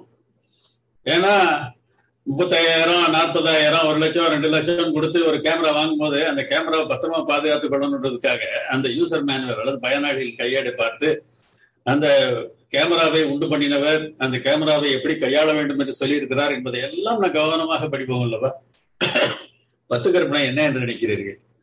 நம்மை உண்டாக்கின ஆண்டவர் நமக்கு எது நல்லது என்பதை சொல்லி இருக்கிறார், அவ்வளவுதான். ஆனா சாத்தானோ என்ன ஒரு எண்ணத்தை நம்ம உண்டாக்க பார்க்கிறான். அவர் கொடுக்கிற கட்டளைகள் எல்லாம் தேவையில்லாத கட்டளைகள், நம்மை அவர் கொடுமைப்படுத்துகிறார் என்று சாத்தான் குற்றச்சாட்டுகிறான். நீங்க இந்த இந்த வசனங்கள் வாசித்து பாருங்க. ஏசாயா 14, எசேக்கியேல் 28, வெளிப்படுத்து 12 இதெல்லாம் பார்த்தோம்னு சொன்னா ஒரு யுத்தம், ஒரு சண்டை, அந்த சண்டையோட பிரச்சனை என்ன என்பதை எல்லாம் நீங்கள் அங்கே பார்க்க முடியும். அவன் ஒரு வியாபாரம் செய்வதாக எசேக்கியேல் 28ஆம் அதிகாரம் சொல்கிறது. அந்த இடத்துல வியாபாரம் என்கிற எபிரேய வார்த்தையையும் கோல் சொல்லுதல் என்கிற எபிரேய வார்த்தையை படித்தீர்கள் என்றால் அந்த இரண்டிலும் ஒரே விதமான மெய்யெழுத்துகள் தான் இருக்கின்றன. இரண்டும் தொடர்புடையவை. அந்த காலத்துல வியாபாரம் செய்கிறவர்கள் ஒரு இடத்திலிருந்து அடுத்த இடத்திற்கு போய் பொருட்களை விற்பார்கள். இப்போது இந்த COVID-19 வந்த பிறகு பெரிய பட்டணங்களில வீடு வீடாக வந்து ஜாமான்களை கொடுக்கக்கூடிய அளவுக்கு வியாபாரம் நடந்து கொண்டிருக்கிறது. அந்த காலத்துல அது மாதிரி தான். கோல் சொல்றவங்க என்ன செய்வாங்க? வீடு வீடா போய் பேசுவாங்க. அதே போல சாத்தான் ஒவ்வொரு தூதரிடத்திலும் சென்று தேவனுடைய கட்டளைகள் பாரமானவைகள் என்கிற ஒரு கருத்தை முன்வைத்தான். ஆதாம் ஏவாளிடத்திலும் கூட அதைத்தான் அவன் வைத்தான். ஏவாளை அப்படி சொல்லிதான் அவன் ஏமாற்றினான். ஆனால் ஆண்டவர் கட்டளைகளை பற்றி சொல்லும்போது என்ன உபாகம புத்தகம் என்ன சொல்கிறது என்று பாருங்கள். நான் இன்று உனக்கு கற்பிக்கிற கர்த்தருடைய கற்பனைகளையும் அவருடைய கட்டளைகளையும் உனக்கு நன்மை உண்டாகும்படி கை கொள்ள வேண்டும் என்பதையே அல்லாமல் வேற எதை உன் தேவனாகிய கர்த்தரிடத்தில் கேட்கிறார். நான் சொல்றேன் நீங்க கேட்கணும் அப்படின்றது எல்லாம் ஆண்டவருடைய ஆசை. சில சமயங்களை நாம நினைப்போம் நம்ம பிள்ளைகள் நம்ம சொல்றது அப்படியே கேட்கணும். கேட்கலன்னா என்ன நான் சொல்றது நீ கேட்க மாட்டேங்கிற. நான் சொன்னேன் நீங்க கேட்கணும் அப்படின்றதுக்காக ஆண்டவர் கட்டளை கொடுக்கவில்லை. உனக்கு நன்மை உண்டாகும்படி கை கொள்ள வேண்டும். இதை தவிர நான் இந்த என்ன கேட்கிறேன்? உபாகமம் என்ன ஒரு அருமையான கருத்தை முன்னராக வைக்கிறது என்று யோசித்து பாருங்கள். புதிய ஏற்பாடு தான் அன்பு, பழைய ஏற்பாடு அன்பு அல்ல கட்டளை என்றெல்லாம் பேசுவார்கள். ஆனால் உபாகமத்தை நாம் படிக்கும் போது அந்த கருத்தை நாம் நிச்சயமாக மாற்றி கொள்ள வேண்டும். தேவனை எவ்வளவு அன்புள்ளவர் என்பதை உபாகமம் நமக்கு தெளிவாக சொல்லுகிறது. எதற்காக கட்டளைகளை தந்திருக்கிறார்? நமக்கு நன்மை உண்டாகும்படி அதை கை கொள்ள வேண்டும் என்று தேவன் நம்மிடத்துல எதிர்பார்க்கிறார். அப்படி நாம கற்பனையில கை கொள்ளும் போது அவருடைய சத்தத்துக்கு செவி கொடுக்கும் போது, ஏற்கனவே சொன்ன சத்தத்துக்கு செவி கொடுக்கறது வேறு, கற்பனையில கை கொள்றது. சத்தத்துக்கு செவி கொடுக்கும் போது ஒவ்வொருத்தருக்கும் ஒவ்வொரு மாதிரி இருக்கலாம். கற்பனையில கை கொள்வது எல்லாருக்கும் பொதுவாக. சில சமயங்களில சத்தத்துக்கு செவி கொடுத்தல் வித்தியாசமாக கூட இருக்கலாம். ஆபிரகாமிடத்தில் உன் மகனை பலியிடு என்று சொன்னது போல அது பொதுவான கட்டளைகளில் நாம் பார்த்தோம் என்றால் அது மிகவும் கொடூரமானதாக தெரியும். ஆனால் அவருடைய வார்த்தைகளுக்கு நாம் கை கொள்ளும் போது ஆண்டவர் சந்தோஷப்படுவார். உண்மையிலும் உனக்கு நன்மை உண்டாக திரும்பவும் சந்தோஷமா இருப்பார். அதாவது நம்ம நல்லா இருக்கிறது, நமக்கு நன்மை உண்டாவது அவருக்கு சந்தோஷம். ஆனா சாத்தா என்ன சொல்றான்? உனக்கு நீ நல்லா இருந்தா அவருக்கு பிடிக்காது. நீ பாத்தியா ஏவாள்கிட்ட அந்த கதை தான் நம்ம சொன்னான். நம்ம பொதுவாக இந்த கதையை பார்க்கும்போது 3 காரியங்களை நாம் சொல்வோம்.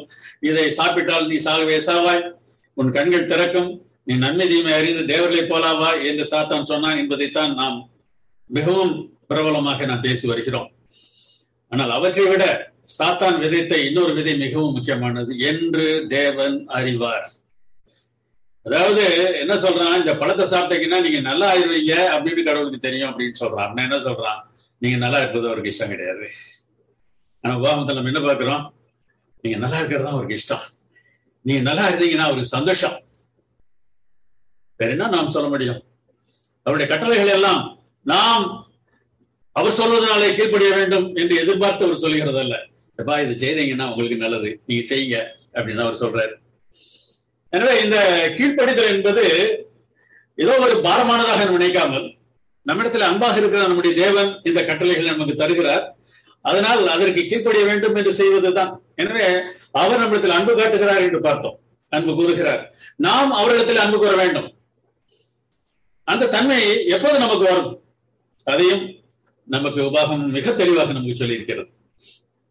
உபாகமம் 10:16 அவர் வாசிக்கிறோம். நீங்கள் இனி உங்கள் பிடரியை கடினப்படுத்தாமல் உங்கள் இருதயத்தை நுனித்தோலை விருத்த சேதனம் பண்ணுங்கள். மாம்சத்திலே விருத்த சேதனம் பண்ணுதல் என்பது இருதயத்திலே நுனித்தோலை விருத்த சேதனம் பண்ணுவதற்கு ஒரு அடையாளமாகத்தான் செய்யப்பட்டது. ஆனால் இருதயத்திலே நுனித்தோலை எப்படி நாம் வெட்ட முடியும்? வெட்ட முடியாது. இருதயம் என்பது நம்முடைய சிந்தை, நம்முடைய யோசனைகள் அங்கே வாசம் பண்ணுகின்றன என்று நாம் நினைக்கிறோம் என்று சொல்லப்படுகிறது.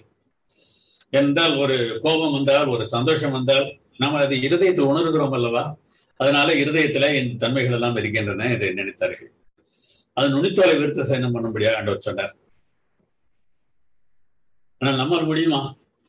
நம்மால் முடியாது என்பதை எப்போது உணர்கிறோமோ அப்போது உடன்படிக்கை வருகிறது. பாருங்கள், புதிய உடன்படிக்கை என்று நாம் உடன்படிக்கை படித்து காலாண்டில பார்த்தோம் அல்லவா? அந்த புதிய உடன்படிக்கை என்பது இருதயத்திலே தேவன் கற்பனைகள் எழுதி வைக்கிறார் என்பதுதான் புதிய உடன்படிக்கை என்று பார்த்தோம். இந்த புதிய உடன்படிக்கை எல்லா காலங்களிலும் இருந்திருக்கிறது. சில இயேசு கிறிஸ்துக்கு பிறகுதான் புதிய உடன்படிக்கை என்று சொல்கிறார்கள். பாருங்கள், உபாகமத்திலே அந்த புதிய உடன்படிக்கை வருகிறது. பாருங்கள், உன் தேவனாகிய கர்த்தரில் நீ உன் முழு இருதயத்தோடும் உன் முழு ஆத்மாவோடும் அன்பு கூர்ந்து பிழைக்கும்படிக்கு நீ அன்பு கூற வேண்டாம். எவ்வளவு அன்பு கூற வேண்டும்? உன் முழு ஆத்மா, உன் முழு இருதயம், உன் முழு பலம் முழுவதுமா நீ அவர்கிட்ட அன்பு கூறணும். அதுக்கு ஆண்டவர் என்ன செய்யறாரு? உன் தேவனாகிய கர்த்தர் உன் இருதயத்தையும் உன் சந்ததியாரின் இருதயத்தையும் விருத்த சேதனம் பண்ணுவார். இருதயத்தின் நுனித்தவளை நாம் விருத்த சேதனம் பண்ண வேண்டும். ஆனால் நம்மால் முடியாது. அதை யார் தான் செய்ய முடியும்? தேவன் தான் அதை செய்ய முடியும். அப்படியா நம்ம வேலை என்ன? அவர் எல்லாரும் இருதயத்தை விருத்த சேதனம் பண்ணிட வேண்டியது தானே? இந்த கேள்விக்கு பதில் நான் விளக்கமா சொன்னேன்னா இன்னொரு நாள் பாடத்துக்கு போக வேண்டியது இருக்கும். அதனால விளக்கமா சுருக்கமா சொல்லிடுறேன். தேவன் நமக்கு சுயாதீன சுதந்திரத்தை தந்திருக்கிறார். நாம் தீர்மானம் பண்ணுவதற்கான உரிமையை தந்திருக்கிறார். நாம் தீர்மானம் பண்ண வேண்டும். நாம் தீர்மானம் பண்ணி, ஆண்டவரே என்னுடைய இருதயத்தை விருத்த சேதனம் பண்ண வேண்டும் என்று ஆண்டவரத்தில் கேட்டோம் என்றார். அவர் நிச்சயமாக அதை செய்வார். அப்போது என்ன நடக்குமா? நீயோ மனம் திரும்பி கர்த்தரின் சத்தத்திற்கு செவி கொடுத்து நான் இன்று உனக்கு கற்பிக்கிற அவருடைய எல்லா கற்பனைகளின்படியும் செய்வாய். புரிகிறதா? என்னுடைய வார்த்தைக்கு கீழ்ப்படிதல் என்பது மிகவும் பாரமாக நான் யோசித்து கீழ்ப்படுகிற ஒன்று அல்ல. தேவன் நம்முடைய இருதயத்தை சுத்தம் பண்ணும்போது நாம் முழு பலத்தோடும் முழு இருதயத்தோடும் முழு ஆத்மாவோடும் அவரிடத்தில் அன்பு கூறுவோமா?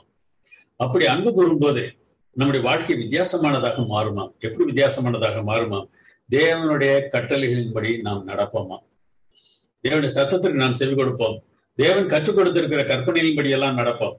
அன்றாடம் ஒவ்வொரு நாளும் நான் என்ன செய்ய வேண்டும் என்று அவர் சொல்லுகிறாரோ அதை நான் செய்வேன்.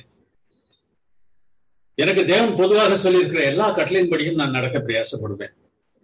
எப்போது? என் இருதயத்தை அவர் விருத்த சேதனம் பண்ணும் போது. என்னால் அன்புள்ள ஆண்டவர் நிச்சயமாக அதை எனக்கு செய்வார். ஆனால் என்னுடைய அனுமதி அதற்கு தேவை. அதை செய்வதற்கு அவர் ஆயத்தமாக இருக்கிறார்.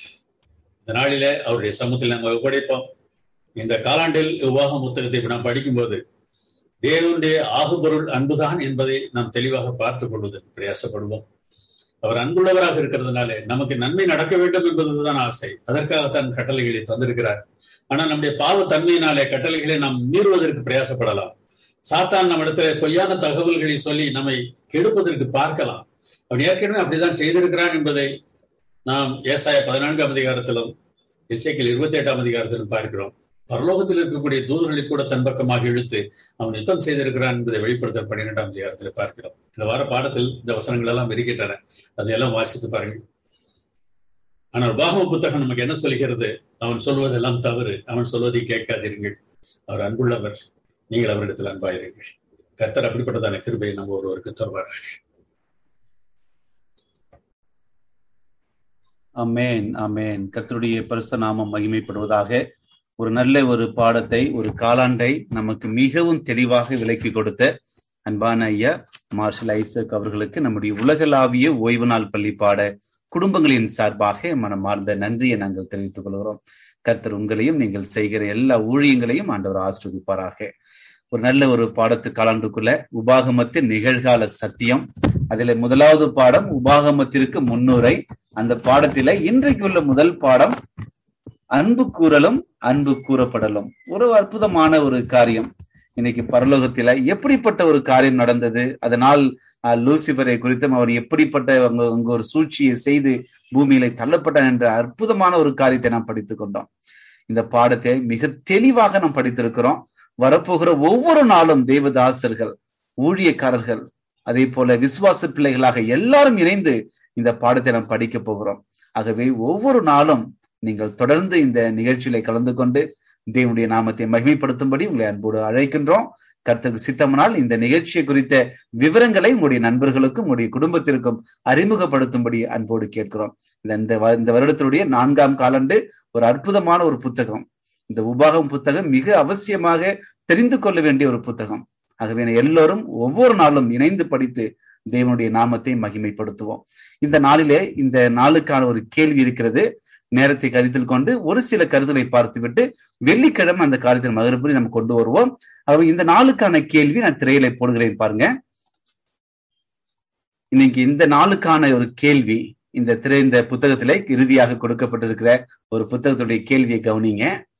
சில பகுதிகளில் இயந்திர நாய்கள் கிடைக்கின்றன. அதாவது ரோபோல அவங்க செய்வார்கள். ஒரு நாய்களை குறித்து ரோபோ டாய் என்று சொல்வார்கள். சில பகுதிகளில் இயந்திர நாய்கள் கிடைக்கின்றன. அவை உங்கள் கட்டளைகளுக்கு கீழ்ப்படியும், வீட்டு தரையை அசுத்தமாக்காது, மர சாமான்களை கடிக்காது. அந்த நாயுடன் ஏதாவது அர்த்தமுள்ள உறவை வைக்க முடியுமா? தம்மேல் உண்மையான அன்பு காட்டுகிற ஜீவிகளை தேவன் விரும்பினார் என்பதை புரிந்து கொள்ள இது எவ்வாறு உதவுகிறது? நம்முடைய அநேக தொலைக்காட்சிகளிலும் சரி, நம்முடைய செய்தி சேனலும் சரி, இந்த ஆர்டிபிஷியல் இன்டெலிஜென்ஸ் என்று சொல்லுகிற இந்த ரோபோட்டை குறித்து அதிகமாக நாம் தெரிந்து வைத்திருக்கின்றோம். குறிப்பாக இந்த இவைகளுக்கு இருக்கின்ற ஒரு காரியங்கள் இன்றைக்கு மனித ஜீவிகளை நம்ம ஒப்பிட்டு பார்க்கும் பொழுது ஆண்டவர் எப்படிப்பட்ட ஒரு காரியத்தை நமக்கு காட்டுகிறார் என்பதை உணர்ந்து கொள்ள எப்படி இது உதவுகிறது என்ற ஒரு காரியத்தை நமக்கு கேட்கப்பட்டிருக்கிறது. ஆகவே கர்த்தரால் உந்தப்பட்டவர்கள் இந்த பாடத்திலிருந்து வேற ஏதாவது கருத்துகள் எல்லாம் சொல்லியாச்சு. ஆகவே இந்த ஒரு கேள்விக்கான பதிலை மட்டும் நம்ம வேற எதுவும் நம்ம இது இல்லாம பரிசுத்த ஆவியானவர் உந்தப்பட்டு நீங்கள் எப்படிப்பட்ட ஒரு சாட்சியாக பகிர்ந்து கொள் என்பதை நாம் ஒரு குடும்பமாக ஒரு 10 நிமிடம் மட்டும்தான் இன்றைக்கு நாம் பகிர்ந்து கொள்ள போகிறோம். உங்களுடைய கருத்துக்களை நீங்கள் பரிமாறிக்கொள்ளுங்கள். இதை முடித்த பிறகு வெள்ளிக்கிழமை இந்த ஒரு காரியத்தை நம்ம மறுபடியும் கொண்டு வந்து தியானிப்போம். ஆகவே சரியாக 9 மணிக்கு இந்த காலாண்டிலே ஒவ்வொரு நாளும் 9 மணிக்கு நம்முடைய கலந்துரையாடல் முடிக்க இருக்கிறோம். 9லிருந்து 9:30 வரைக்கும் நம் பிரத்யோகமான ஒரு தெய்வீகமான ஒரு நேரம் என்று சொன்னால் ஒவ்வொரு நாளும் 1/2 மணி நேரம் தேவனுடைய பாதத்தில நாம் செலவிட்டு அநேக விண்ணப்பங்களுக்காக ஜெபிக்க போகிறோம். ஏனென்றால் எல்லாரும் வேலைக்கு போக ஆரம்பித்து விட்டார்கள். ஆகவே எல்லாருமே அவங்களுடைய நேரத்தை கருத்தில் கொண்டு 1 மணி நேரத்தில் இந்த பாடத்தை சரியாக முடித்து அதன் பிற்பாடு 1/2 மணி நேரம் நாம் தேவனுடைய சமூகத்தில விண்ணப்பங்களுக்காக கடந்து போக இருக்கிறோம். ஆகவே இதை நம்ம எல்லாரும் கருத்தில் வைத்துக் கொண்டு நம்முடைய காரியங்களை செய்யும்படி உங்களை அன்போடு கேட்கிறோம். முதலாவதாக அம்மா ஜெயம்மா வரீங்க. உங்களுடைய கருத்துக்களை சொல்வதற்கு கைகளை உயர்த்துங்கள். தம்ஸ் அப் பட்டன் இருக்கிறது. ஏதாவது ஒரு செய்கையை பயன்படுத்தி உங்களுக்கான நேரங்களை நீங்கள் பெற்றுக்கொள்ளலாம். அதே போல யூடியூப், பேஸ்புக் ஆடியோவாக பார்ப்பவர்கள் அங்க இருக்கிற சாட் பாக்ஸ்லயோ கமெண்ட் பாக்ஸ்லயோ உங்களுடைய கருத்துகளையும் கேள்விகளையும் பதிவிடலாம். முதலாவதாக அம்மா ஜெயம்மா, இரண்டாவதாக ரவி என்ன, இப்படியாக நாம் கடந்து செல்வோம்.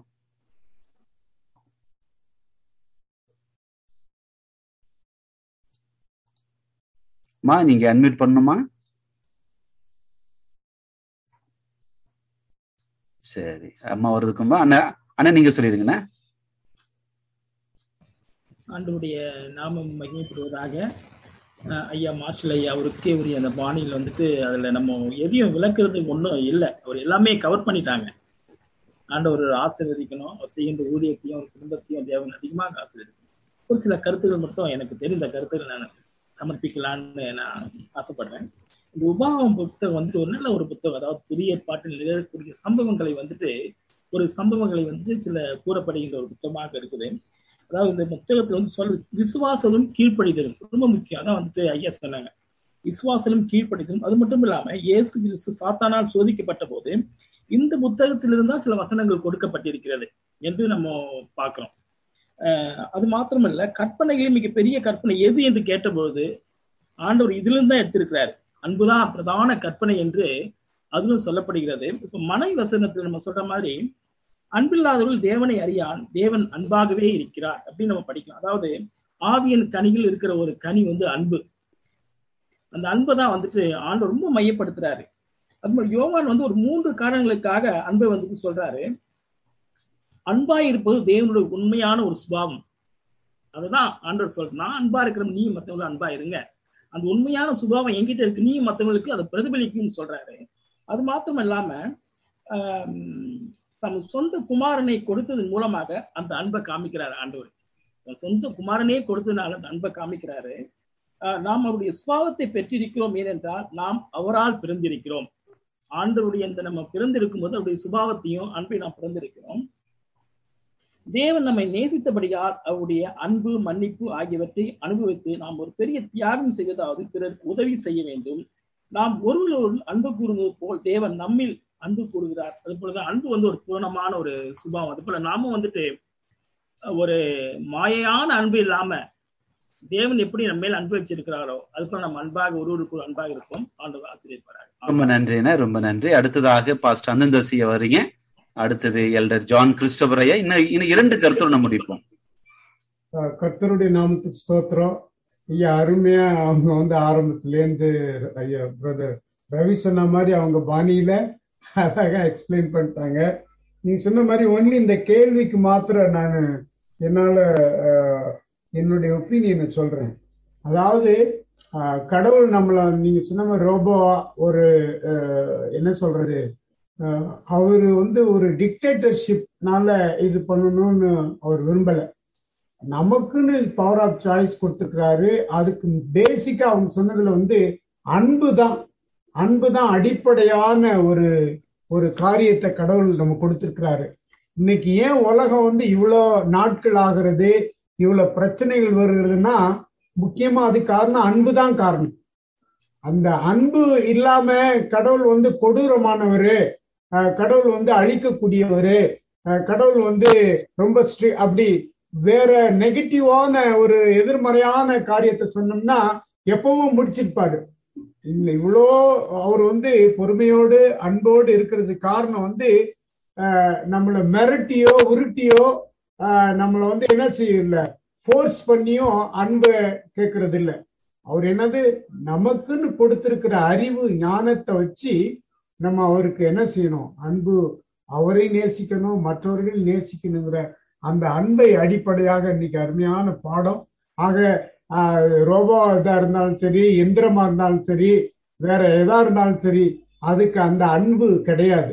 அதனால அன்புதான் ஃபர்ஸ்ட் டிசிப்ளின்ல வரும். அன்பு இல்லாம அது டிசிப்ளினே கிடையாது. கர்த்தருக்கு ஸ்தோத்திரம். ரொம்ப நன்றி பாஸ்டர், ரொம்ப நன்றி. அடுத்த ஜான் கிறிஸ்டோபர் ஐயா சொல்லுங்க.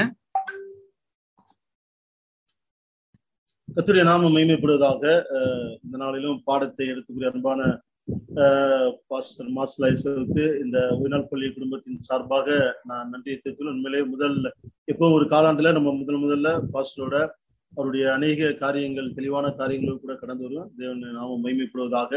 தேவன் அவர்களை இன்னும் ஆசீர்வதித்து மகிமைப்படுத்துவராக, சுகத்தையும் பலத்தையும் தருவாராக. இந்த நாளிலும் இந்த உபாகமத்தில் அந்த கேட்கப்பட்ட கேள்விகள், அங்க அந்த ரோபோ மனிதன், இப்ப நமக்கு ஆண்டவர் ஒரு உணர்வு கொடுத்திருக்கார். உணர்வுன்ற அந்த உணர்வு காரியங்கள் இருக்கு. இப்ப எனக்கு தொட்டா அந்த உணர்வு, வலித்தா அடிப்பட்டா வலிக்கக்கூடிய உணர்வு, இல்ல ஒரு துக்கமோ இல்ல நடக்கும்போது ஒரு அந்த எமோஷனல், அந்த துக்கமுக்கு நான் பிரதிபலிக்கக்கூடியது, அது ஒரு சந்தோஷம் இருந்தாலும் அதை நான் பிரதிபலிக்கக்கூடிய அப்படிப்பட்ட அந்த உணர்வை தேவன் மனிதனுக்கு வைத்திருக்கிறார். அதனால அந்த நாய் ரோபோவை காட்டிலும் நமக்கு உணர்வு என்று ஒன்று கொடுக்கப்பட்டிருக்கிறது. அந்த உணர்வின் அடிப்படையில் நம்ம அநேக காரியங்களை செய்வதற்கு நாம் நம்மை பக்குவப்படுத்துகிறோம். அந்த உணர்வுன்ற காரியங்கள் அதனாலதான் அது அந்த பவர் ஆஃப் சாய்ஸ், அந்த சுதந்திரம், தெரிந்தெடுக்கும் உரிமை, சுதந்திரம், சுயாதீனம், அது கிறிஸ்துவில் சுயாதீனம். இன்னைக்கு நமக்கு தெரிந்தெடுக்கும் உரிமை இருக்கிறது, அது கிறிஸ்துவில் சுயாதீனம் ஏற்கனவே. கிறிஸ்துவில் சுயாதீனம், அந்த சுதந்திரம் நமக்கு இருக்கிறது. அதனால அதன் அடிப்படையில் நாம் ஆண்டவருடைய அன்பு செலுத்துவதும் ஆண்டவருடைய வார்த்தை கீழ்ப்படிவதும் உணர்வு, நமக்கு ஒரு உணர்வு அடிப்படையில் நமக்கு ஆண்டவர் நம்மை உருவாக்கி இருக்கிறார். தேவனுடைய நாமம் மகிமைப்படுவதாக. ஆமென். ரொம்ப நன்றி ஐயா, ரொம்ப நன்றி. அடுத்ததாக நம்ம மத்தியில ஜெயம்மா வரீங்க, சொல்லுங்கம்மா. அடுத்து பெஞ்சமின் ஐயா சொல்லுவாங்க நினைக்கிறேன். பார்த்து சதேகம் கை தூக்கி இருக்கீங்க. நம்ம எல்லா ஒருத்தனை சுருக்கமா நாம் சொல்லிடுவோம். சரியா இந்த நேரம் 9 மணி. அருமையா பாடம் எடுத்தாங்க, நல்லா இருந்துச்சு. அன்பு, ஒருத்தருக்கு நம்ம அன்பு கூற போய்தான் நம்ம ஒரு சூம்ல கூடி நம்ம என்ன செய்யறோம், கடவுளை நோக்கி வேண்டுகிறோம். நம்ம 1 அதிகாரத்தை வாசிக்கும் போது அன்பை பற்றி எவ்வளவோ பாக்குறோம். நம்ம உபாகமத்திலேயே அந்த நம்ம அன்பு கூர்ந்து நம்ம கட்டளை கீழ்ப்படிந்தோம்னா ஆசீர்வாதம், நம்ம கட்டளை கீழ்ப்படியில அன்பு கூறலைன்னா சாபம்னு பாக்குறோம். அதனால ஆண்டவர் நமக்கு முன்னால சாபத்தையும் ஆசீர்வாதத்தை வைக்கிறாரு. தெரிந்து கொள்வது நம்முடைய கடமைன்னு பாக்குறோம். அதனால அன்புதான் எல்லாத்துக்கும் மேன்மையானதுன்னு 1 கொரிந்தியர் 13 நம்ம பாக்குறோம். அன்பு பெரிய காரியங்களை செய்யும்னு பாக்குறோம். அதனால ஒருத்தருக்கு ஒருத்தர் உண்மையான ஒரு அன்பு, இருதயத்துல இருந்து வர்ற உண்மையான ஒரு அன்பு இருந்ததுன்னா கடவுள் எல்லா காரியத்தையும் வாய்க்க பண்ணுவார்னு பாக்குறோம். அதனால நம்ம இஸ்ரேல் ஜனங்களை போல கடினமுள்ள கழுத்துள்ளவர்களாக, வணங்கா கழுத்துள்ளவர்களாக இராதபடி ஆண்டவருக்கு கீழ்ப்படிந்தோம்னா நிச்சயமாக அன்பு நமக்கு ஆண்டவர் ஊற செய்வார். அன்பு அவர்தான் அந்த அன்பை கொடுக்கிறாரு, அவர்தான் நமக்காக அன்பாக மரித்தாரு. அதனால அன்பு கொடுக்கிற ஆண்டவரத்துல அன்பு கேட்டோம்னா நமக்கு அன்பு பெருகும்னு பாக்குறோம். அதனால பாவம் பெறுகிற இடத்துல கிருபை பெருகும்னு பாக்குறோம். அதனால நாம் பாவத்துக்கு உட்படாதபடி நம்மளை ஒவ்வொரு நேரம் காக்குறது அன்பு தான், அவருடைய அன்பு. அதை போல மற்றவரிடத்துல நாம அன்பு கூறும் போது அவங்களே என்ன செய்யலாம், நம்மை போல மாற்றலாம். அந்த பாக்கியத்தை தேவனுக்கு தருவாராக. இந்த ஒரு எனக்கு நேரத்தை கொடுத்த உங்களுக்கு நன்றி. தோத்திரம் பாஸ்டர். ரொம்ப நன்றிம்மா. கர்த்தர் உங்களை ஆசீர்வதிப்பார். அடுத்ததாக ஐயா பாஸ்டர் பெஞ்சமின் ஐயா அன்மியூட் பண்ணிக்கிங்க. அப்ப இல்லைன்னு நினைக்கிறேன். பார்த்தசாரதி ஐயா அன்மியூட் பண்ணிக்கிங்க. நான் என்ன சொல்ல பார்த்தீங்கன்னா, அது பாஸ்டர் ப்ரீச்சிங் பண்ணாரு, அது எனக்கு ரொம்ப பிடிச்சிருச்சு. என் பாட்டுக்கு தகுந்த மாதிரி அது இருந்தது. என் பாட்டு எப்படி இருந்ததோ அதே மாதிரி அவர் ப்ரீச்சிங் செய்தார். ரொம்ப நன்றி ஐயா. Thank you thank you thank you thank you thank you. அதை நம்ம முன்னாடி சொன்னது போலவே ஐயா இந்தியில பாடின பாடல் இந்த பாடத்தில் இருக்கிற எல்லா கருத்துகளும் உள்ளடக்கியதாக இருந்தது. ஆண்டவருக்கு ஸ்தோத்திரம், ஐயாவுக்கு நன்றி. உண்மையாகவே இந்த நாளில நாம் மிக அற்புதமான ஒரு பாடத்தை படித்திருக்கிறோம், படிக்க தொடங்கி இருக்கிறோம். தொடர்ந்து ஒவ்வொரு நாளும் வெவ்வேறு கோணங்களில் சென்று இந்த உபாகம புத்தகத்தை மிக தெளிவாக படித்து தேவ ஆசீர்வாதத்தை பெறப்போகிறோம். ஆகவே இன்னும் யாருக்காவது கருத்துகள் கேள்வி இருந்தால் வெள்ளிக்கிழமை பிரத்யேகமான அந்த நேரத்துல நாம் பகிர்ந்து கொள்வோம். ஆகவே உங்களுடைய கருத்துகளையும் கேள்விகளையும் தயவாய் ஒரு நோட்டு போட்டுருங்க. புதிய காலம்ல வந்துட்டோம், ஒரு புதிய நோட்டு போட்டுட்டு ஒவ்வொரு நாளையும் என்னென்ன ஒரு கேள்வி வருகிறதோ அதெல்லாம் எழுதி வைத்து விடுங்கள். வெள்ளிக்கிழமை மறுபடியும் கொண்டு வந்து அவற்றை நாம் தியானிப்போம். ஆகவே இந்த நாளிலே கலந்து கொண்ட ஒவ்வொருவரையும் ஆண்டவர் ஆசீர்வதிப்பாராக. விசேஷ விதமாக இந்த நாளில் நல்ல ஒரு பாடத்தை எடுத்துக் கொடுத்த அன்பான ஐயா மார்ஷல் ஐசக் அவர்களுக்கு மனமார்ந்த நன்றி. விஷயம் இதே போல இது நாளைக்கு இந்த பாடத்தினுடைய தொடர்ச்சியாக விழுகையும் ஜலப்பிரளயமும் என்ற பாடத்தை நமக்கு போதகர் அந்தோனிதாஸ் அவர்கள் நமக்கு பாடத்தை எடுக்க வருகிறார்கள். நம் அனைவரும் சீக்கிரமாய் நாளைக்கு வருவோம். தேவனுடைய ஆசீர்வாதத்தை பெற்றுக்கொள்வோம். யூடியூப், பேஸ்புக் மூலம் பார்க்கிறவர்கள் உங்களுக்கான ஒரு பிரத்யேகமான ஒரு அழைப்பு. ஒவ்வொரு காலாண்டும் நீங்கள் அங்கு நீங்க திரையிலிருந்து பார்த்து கொண்டிருக்கிறீர்கள். கர்த்தர் சித்தம் நீங்களும் இந்த ஜூம் இணைந்து ஒன்றாக வாருங்கள். முடிந்தால் உங்களுடைய ஐடி ஏதாவது இருந்தால் எங்களுக்கு அனுப்புங்க. உங்களோட தொடர்பு கொண்டு எங்களுடைய கருத்துக்களை உங்களுடைய பகிர்ந்து கொள்ள நாங்கள் ஆவலோடு காத்து கொண்டிருக்கிறோம். ஆகவே இந்த நாளிலே நம் அனைவருமே ஜெப குழுக்களாக நாம் சிறு குழுவாக பிரிந்து நாம் ஜெபிக்க போகிறோம். ஆகவே இந்த நாளில இந்த காலாண்டில சரியாக 9 மணிக்கு நாம் முடித்து ஒரு 1/2 மணி நேரம் தேவனுடைய நாமத்தை நாம் ஒரு பிரத்யேகமாக செலவிட்டு எல்லா விண்ணப்பங்களுக்காகவும் நாம் ஜெபிக்க போகிறோம். இன்னைக்கு வழிநடத்துவதற்காக அநேக குடும்பங்கள் நம்மோடு கூட இருக்கிறீர்கள். நம்ம அனைவருமே இந்த ஒரு நிகழ்வுக்குள்ளாக கடந்து செல்ல போகிறோம். ஓகே, நம்ம மத்தியில பிரியாக்கா இருக்கிறாங்க. ஓகே, அவர்கள் நமக்கு இந்த சிறு குழுவை பிரித்து விட போறாங்க. ஆகவே நாம் அனைவரும் ஜெபத்தோடு காத்திருப்போம். அதற்கு முன்பதாக இன்றைக்கு விசேஷ விதமாக ஒரு அறிவிப்பை நான் அறிவித்து விடுகிறேன். இன்றைக்கு அநேக குடும்பங்கள் வந்தீங்க. உங்கள் அனைவரையும் கிறிஸ்து இயேசுவின் நாமத்தில் அன்போடு வாழ்த்தி உங்களை வரவேற்றுக் கொள்கிறோம். இந்த உலகளாவிய ஓய்வு நாள் பள்ளி பாடம் இன்று மட்டுமல்ல, ஒவ்வொரு நாளும் இந்திய நேரப்படி சரியாக இரவு 8 மணிக்கு நடைபெறுகிறது. உலகத்தில் எந்த இடத்தில் இருந்தாலும் இந்திய நேரம் இரவு 8 மணியை கணக்கிட்டால் உலகளாவிய தமிழ் குடும்பங்களோடு ஒன்றிணைந்து பாடங்களை படிக்க உங்களை அன்போடு அழைக்கின்றோம். அதே போல் நம்முடைய மீட்டிங் ஐடி 8252064903.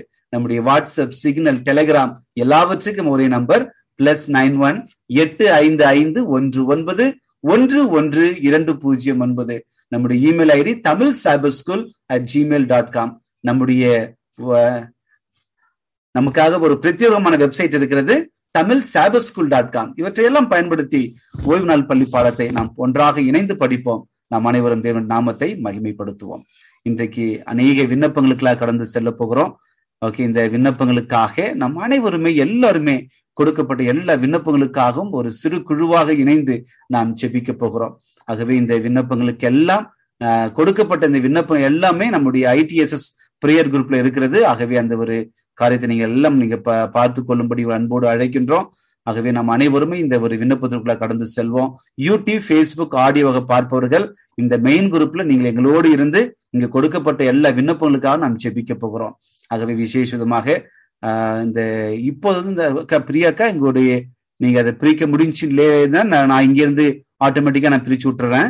இன்னைக்கு ஒரு நாள் ஒரே ஒரு செகண்ட் அக்கா. ஓகே, 7 சிறு குழுவாக நாம் பிரிய போகிறோம் எல்லாருமே.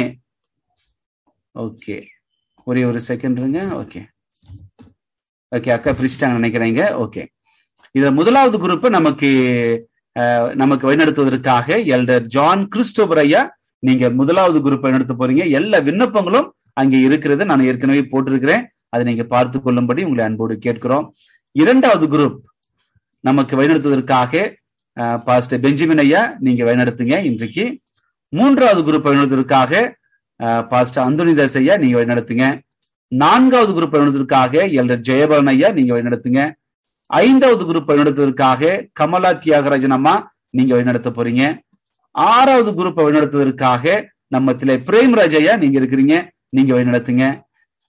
அதே போல 7வது குரூப் சகோதரி பூங்கோதை ஜாஷுவா இருக்கிறீங்க, நீங்க அதை வழிநடத்துங்க. ஆகவே எல்லா விண்ணப்பங்களுக்காக நம்ம செபிப்போம். மறுபடியும் நம்ம ஒன்றாக இணைவோம். நமக்கு முடிவு ஜெபத்தோடும் ஆசீர்வாத ஜெபத்தோடும் நாம் கடந்து செல்ல போகிறோம். ஆகவே நம் அனைவருமே இந்த முடிவு ஜெபத்தோடு நம்ம கடந்து செல்லும் பொழுது நம் அனைவரும் ஒன்றாக இணைந்திருப்போம். மறுபடியும் வந்து ஆசீர்வாத ஜெபத்தோடு கடந்து செல்வோம். வேறு ஏதாவது விண்ணப்பம் இருந்தால் அங்கே நடத்துவதை சொல்லும்படி உங்களை அன்போடு கேட்கிறோம். ஒருவேளை நடத்துவது அங்கே இல்லை என்று சொன்னால் அங்கே இருக்கிறவர்கள் அதை வழிநடத்தும்படி அன்போடு கேட்கிறோம். இதோ நாம் அனைவருமே ஒன்றாக இணைந்து கடந்து செல்வோம்.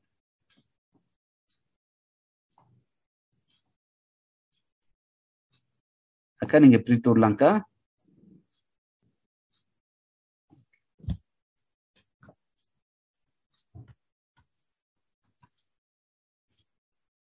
ஓகே, மெயின் குரூப்ல நமக்கு இன்றைக்கு 3 குடும்பங்கள் இருக்கீங்க. சகோதரர் விமல் நம்மோடு இருக்கிறீங்க, ரஞ்சிதம் கிஸ்கு அம்மா நம்மோடு இருக்கிறீங்க, பிரியா அக்கா இருக்கிறீங்க, அடியன் இருக்கிறீங்க. ஓகே, இப்ப நம்ம எல்லாரும் அதே போல போதகர் பெஞ்சமின் ஐயா நீங்க போக வேண்டிய குரூப் எத்தனைது? பிரியாக்கா நீங்க அட்மிட் பண்ணீங்கக்கா. பெஞ்சமின் ஐயாவும் அங்க அனுப்பி விடணும். ஓகே, போயிட்டாங்க நினைக்கிறேன். ஓகே, பாஸ்டர் அந்தோனிதாஸ் ஐயா நீங்க 3வது குரூப் போகணும் பாஸ்டர். ஓகே, ஜெயாமா நீங்களும் உங்களுக்கு அந்த இன்னொரு குரூப் போகணும். ஃபர்ஸ்ட் அந்த கமெண்ட் வந்துச்சுங்களா உங்களுக்கு?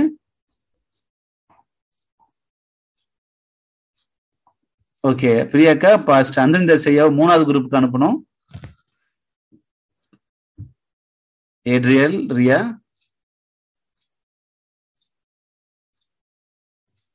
ஓகே, ஒரே ஒரு செகண்ட் உங்களுக்கு நான் அனுப்பி விடுறேன். உங்களுக்கு 3வது குரூப்ல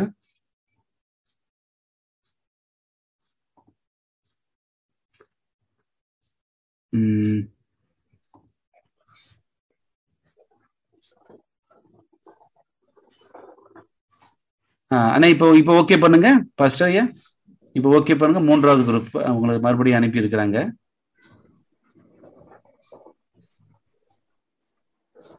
ஓகே, பாஸ்டர் வந்துச்சுங்களா? ஓகே, பாஸ்டர் போக முடியல. பிரியாக்கா நீங்க 3வது குரூப் நீங்க போயிடுறீங்களா?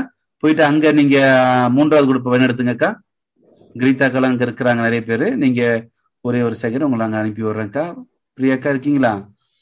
ஓகே, 3வது குரூப்ல நீங்க வழிநடத்துங்கக்கா. ஓகே ஓகே, மெயின் குரூப்ல இருக்கிறவர்கள் இன்றைக்கு நாம் அனைவரும் இந்த கொடுக்கப்பட்ட விண்ணப்பங்களுக்காக நாம் ஜெபிக்க போகிறோம். ரஞ்சிதம் கிஸ்கம்மா நீங்க இந்த மெயின் குரூப்பை நீங்க லீட் பண்ணுங்கம்மா இன்னைக்கு. ரைட், ஓகேம்மா. அந்த just you leave the same. ஆமா ஆமா, இல்லனா தெரிய மாட்டேங்க. ஓகே பாஸ்டர், யார் யார் இருக்காங்கன்னு தெரியலையே. ஜெயமா இருக்கேன்.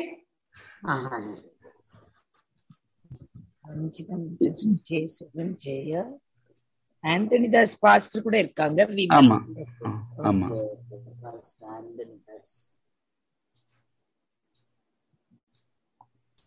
மைக் எடுத்து விட்டுங்கம்மா. ஜெயம்மா உங்களுக்கு கேக்குதா? ஹலோ,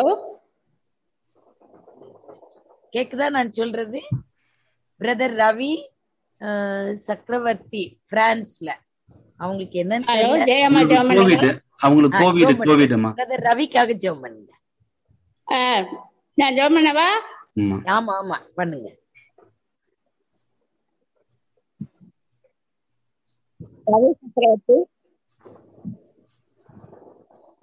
சரி. எங்களை நேசிக்கிற அன்பின் ஆண்டவரே, தயவுக்காக துதிக்கிறோம், தோத்திரிக்கிறோம் அப்பா. தேவரே, எங்களை கண்மணி போல காப்பாற்ற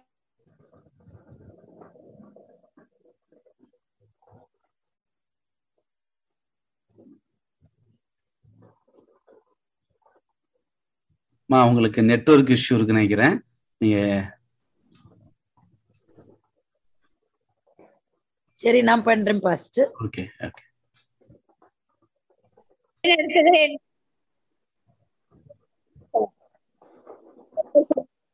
கொஞ்சம் சுவாமி, நாங்கள் யாரிடத்தில் போவோம் அப்பா?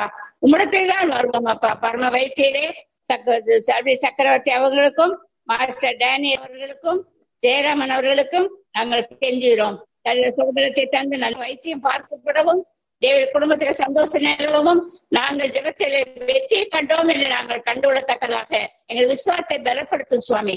அன்பில் நிலைத்தவர்களாக காணப்பட்ட ராஜ்யத்தின் புத்தராக உடைய பரம காணாலே காணப்பட கிருபை செய்ய வேண்டுமாய் இயேசு நாமத்திலே கெஞ்சுகிறோம் சுவாமி. ஆமென். ஆமென். Thank you, Mrs. Jera. Next, Mr. Vimal. சொல்லுங்கம்மா. கேக்குது. நீங்க brother Subesh Shinde health issues எழுதியிருக்கு, அவங்களுக்காக ஜெபம் பண்ணுங்க பாஸ்டர். ஜெபம் செய்வோம். எங்களை அதிகமா நேசித்து வழிநடத்தி வருகிற எங்கள் அன்பின் ஆண்டவரே ஏசப்பா, இந்த அருமையான ஜெப வேளையிலும் பாதப்பள்ளி வருகிறோம். கொடுக்கப்பட்டுள்ள விண்ணப்பங்களாம் ஜெபிக்கிறோம். சகோதரர் சுபேஷ் ஷிண்டே அவர்களுக்காக ஜெபிக்கிறோம்.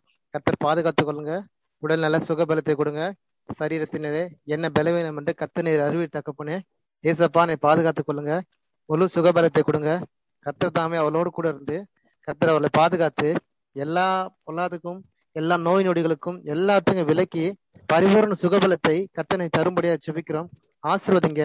நான் மரண இருளை பள்ளத்தாக்கில் நடந்தாலும் பொல்லாப்புக்கு பயப்படேன், தேவரீர் என்னோடு கூட இருக்கிறீர் என்று வார்த்தை சொல்லப்பட்டு கர்த்தாவே, இதோ வருத்தப்பட்டு பாரம் சுமக்கலையே நீங்கள் எல்லாரும் நினைத்து வாருங்கள், நான் உங்களுக்கு இளைப்பாறுதல் தருவேன் என்று வார்த்தை சொல்லப்பட்டது.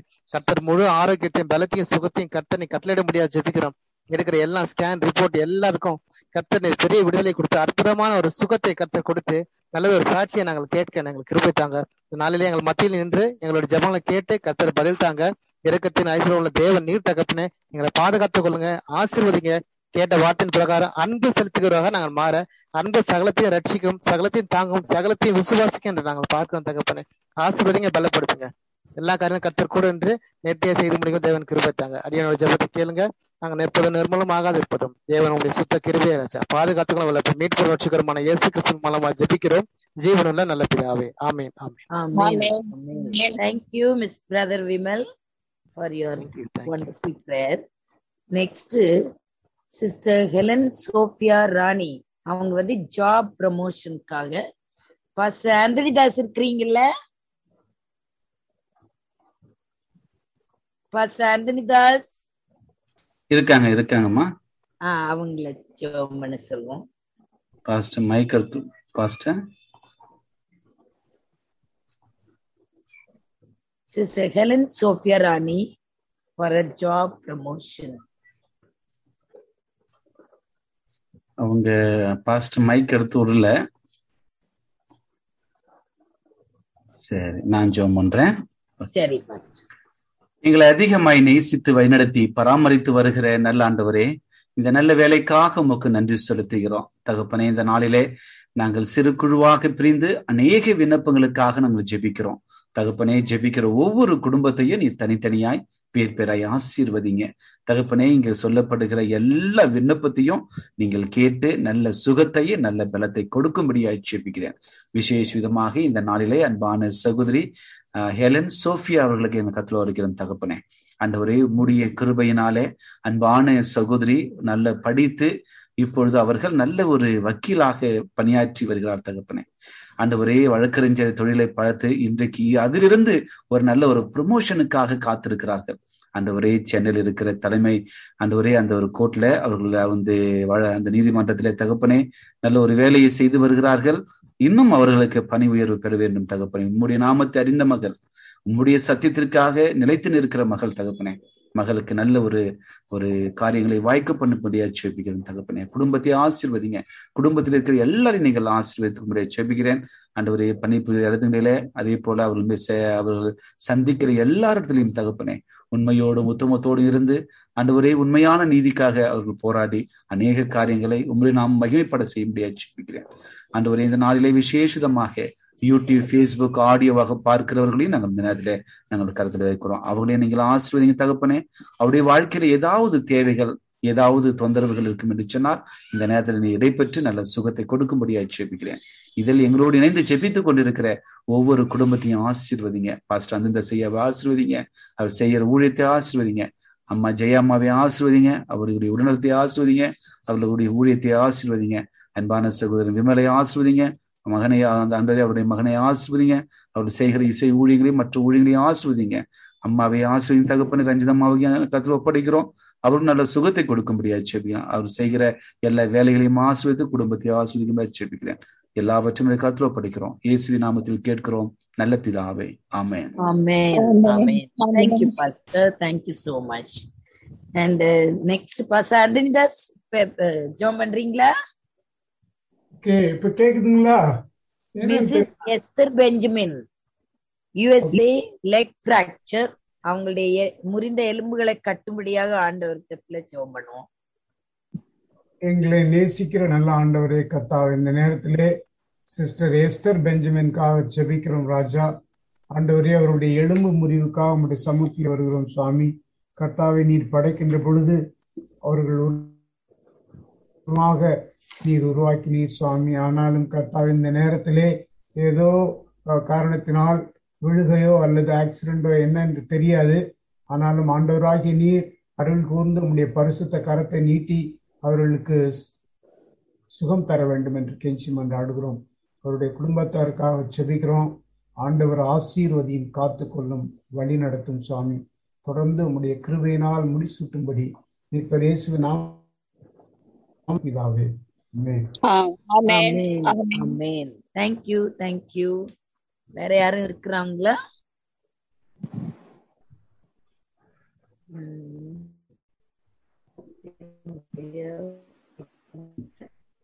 வேற யாரும் இல்ல. நம்ம இருக்கிறவங்களுக்கு இன்னொரு மைக் எடுத்து விட்டுங்கம்மா. சரி, நான் பண்றேன். இரக்கத்தில் ஐஸ்வர்யம் உள்ள எங்கள் பரமபிதாவாகிய கர்த்தாவே, உம்முடைய பரிசுத்த நாமத்திற்கு கொடாகொடி ஸ்தோத்திரம்.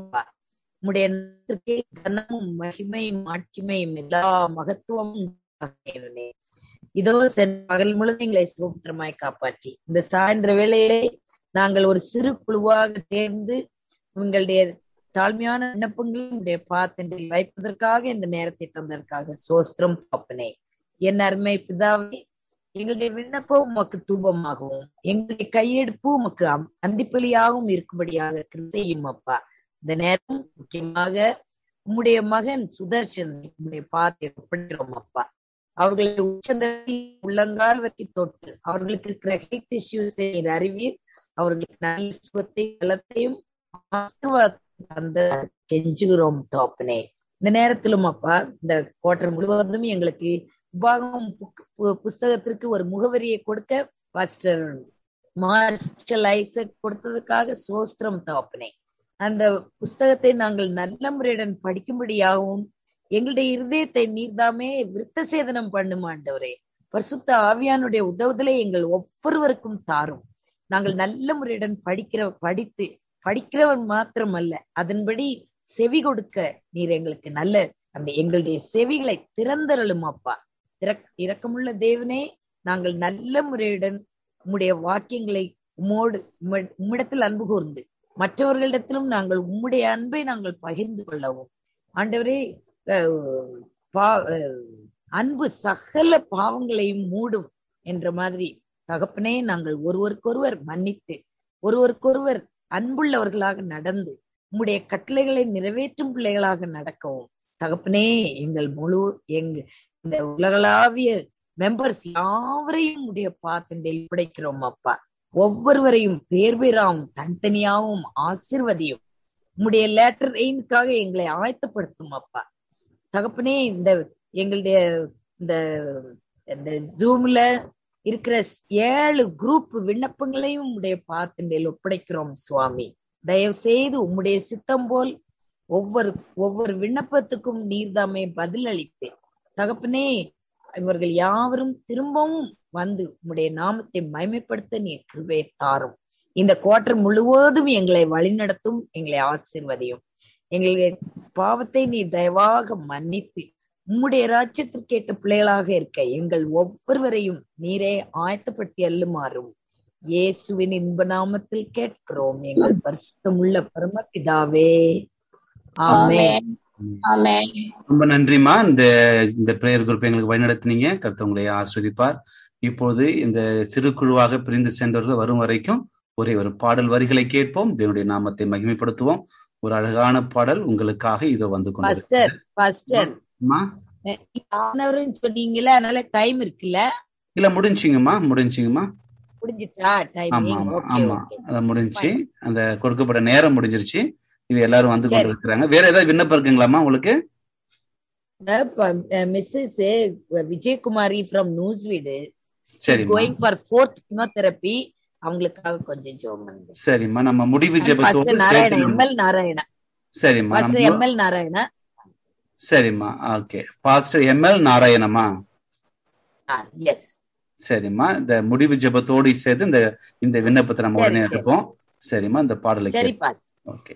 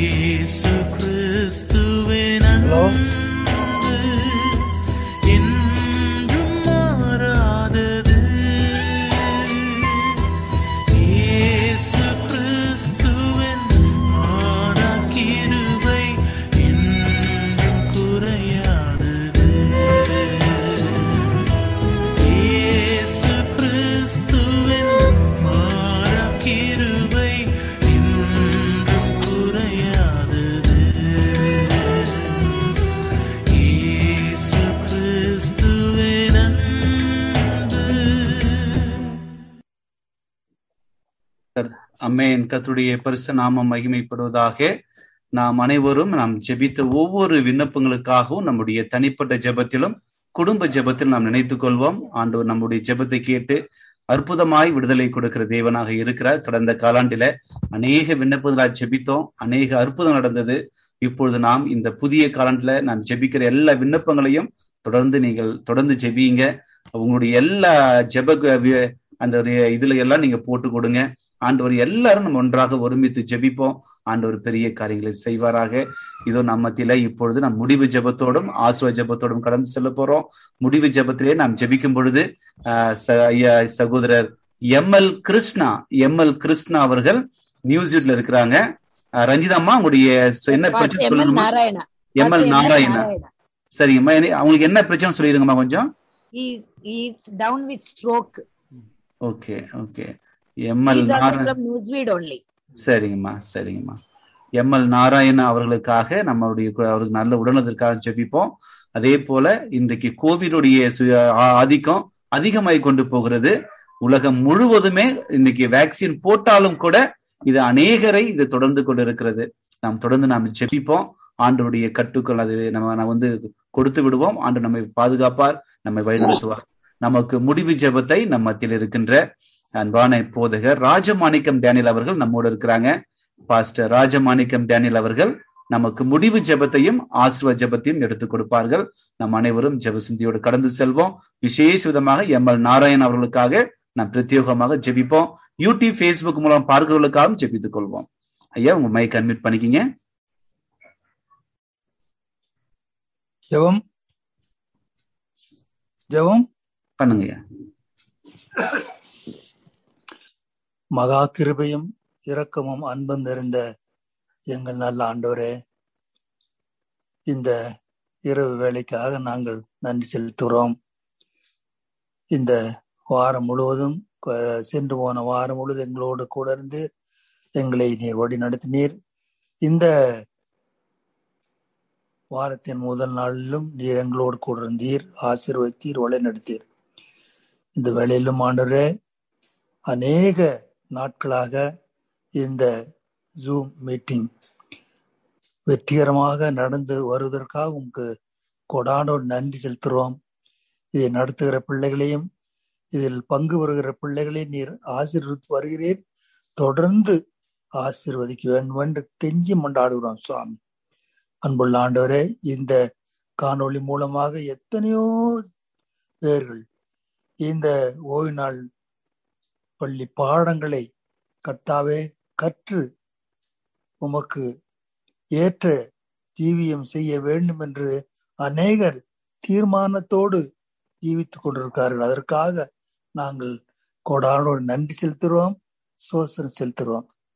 இந்த வேளையிலும் குறிப்பாக ஆண்டவரை ஜெபிக்க ஏற்றுக்கொண்டுள்ள திரு சகோதரன் நாராயணுக்காக ஜெபிக்கிறோம். ஆண்டவரே, என் நாமத்தினால் எதை கேட்டாலும் அதை செய்வேன் என்று நீர் வாக்கு தத்தம் பண்ணிருக்கிறீர். ஆகினால் அந்த வாக்கு தத்தத்திற்கு இணங்க ஆண்டவரே, நாங்கள் உம்மிடத்திலே கெஞ்சி மண்டாடுகிறோம். அந்த ஆத்மாவை கர்த்தாவே நீர் ஆசீர்வதிப்பீராக. என்ன சுகவீனம் இருந்தாலும் நீர் தொட்டு சுகப்படுத்தும். ஒரு வார்த்தை மாத்திரம் சொல்லும், அப்பொழுது என் வேலைக்காரன் சுத்தமாவான் என்ற அந்த 100% விசுவாசத்தை போல நாங்கள் உங்களில் கெஞ்சி மண்டாடுவோம் சாமி. அன்புள்ள தாப்பரை நல்ல சுகத்தை கட்டளிடும் அப்பா. கர்த்தாவே, எங்களுடைய ஜெபத்தை கேளும், விண்ணப்பத்திற்கு செவி சாயும்.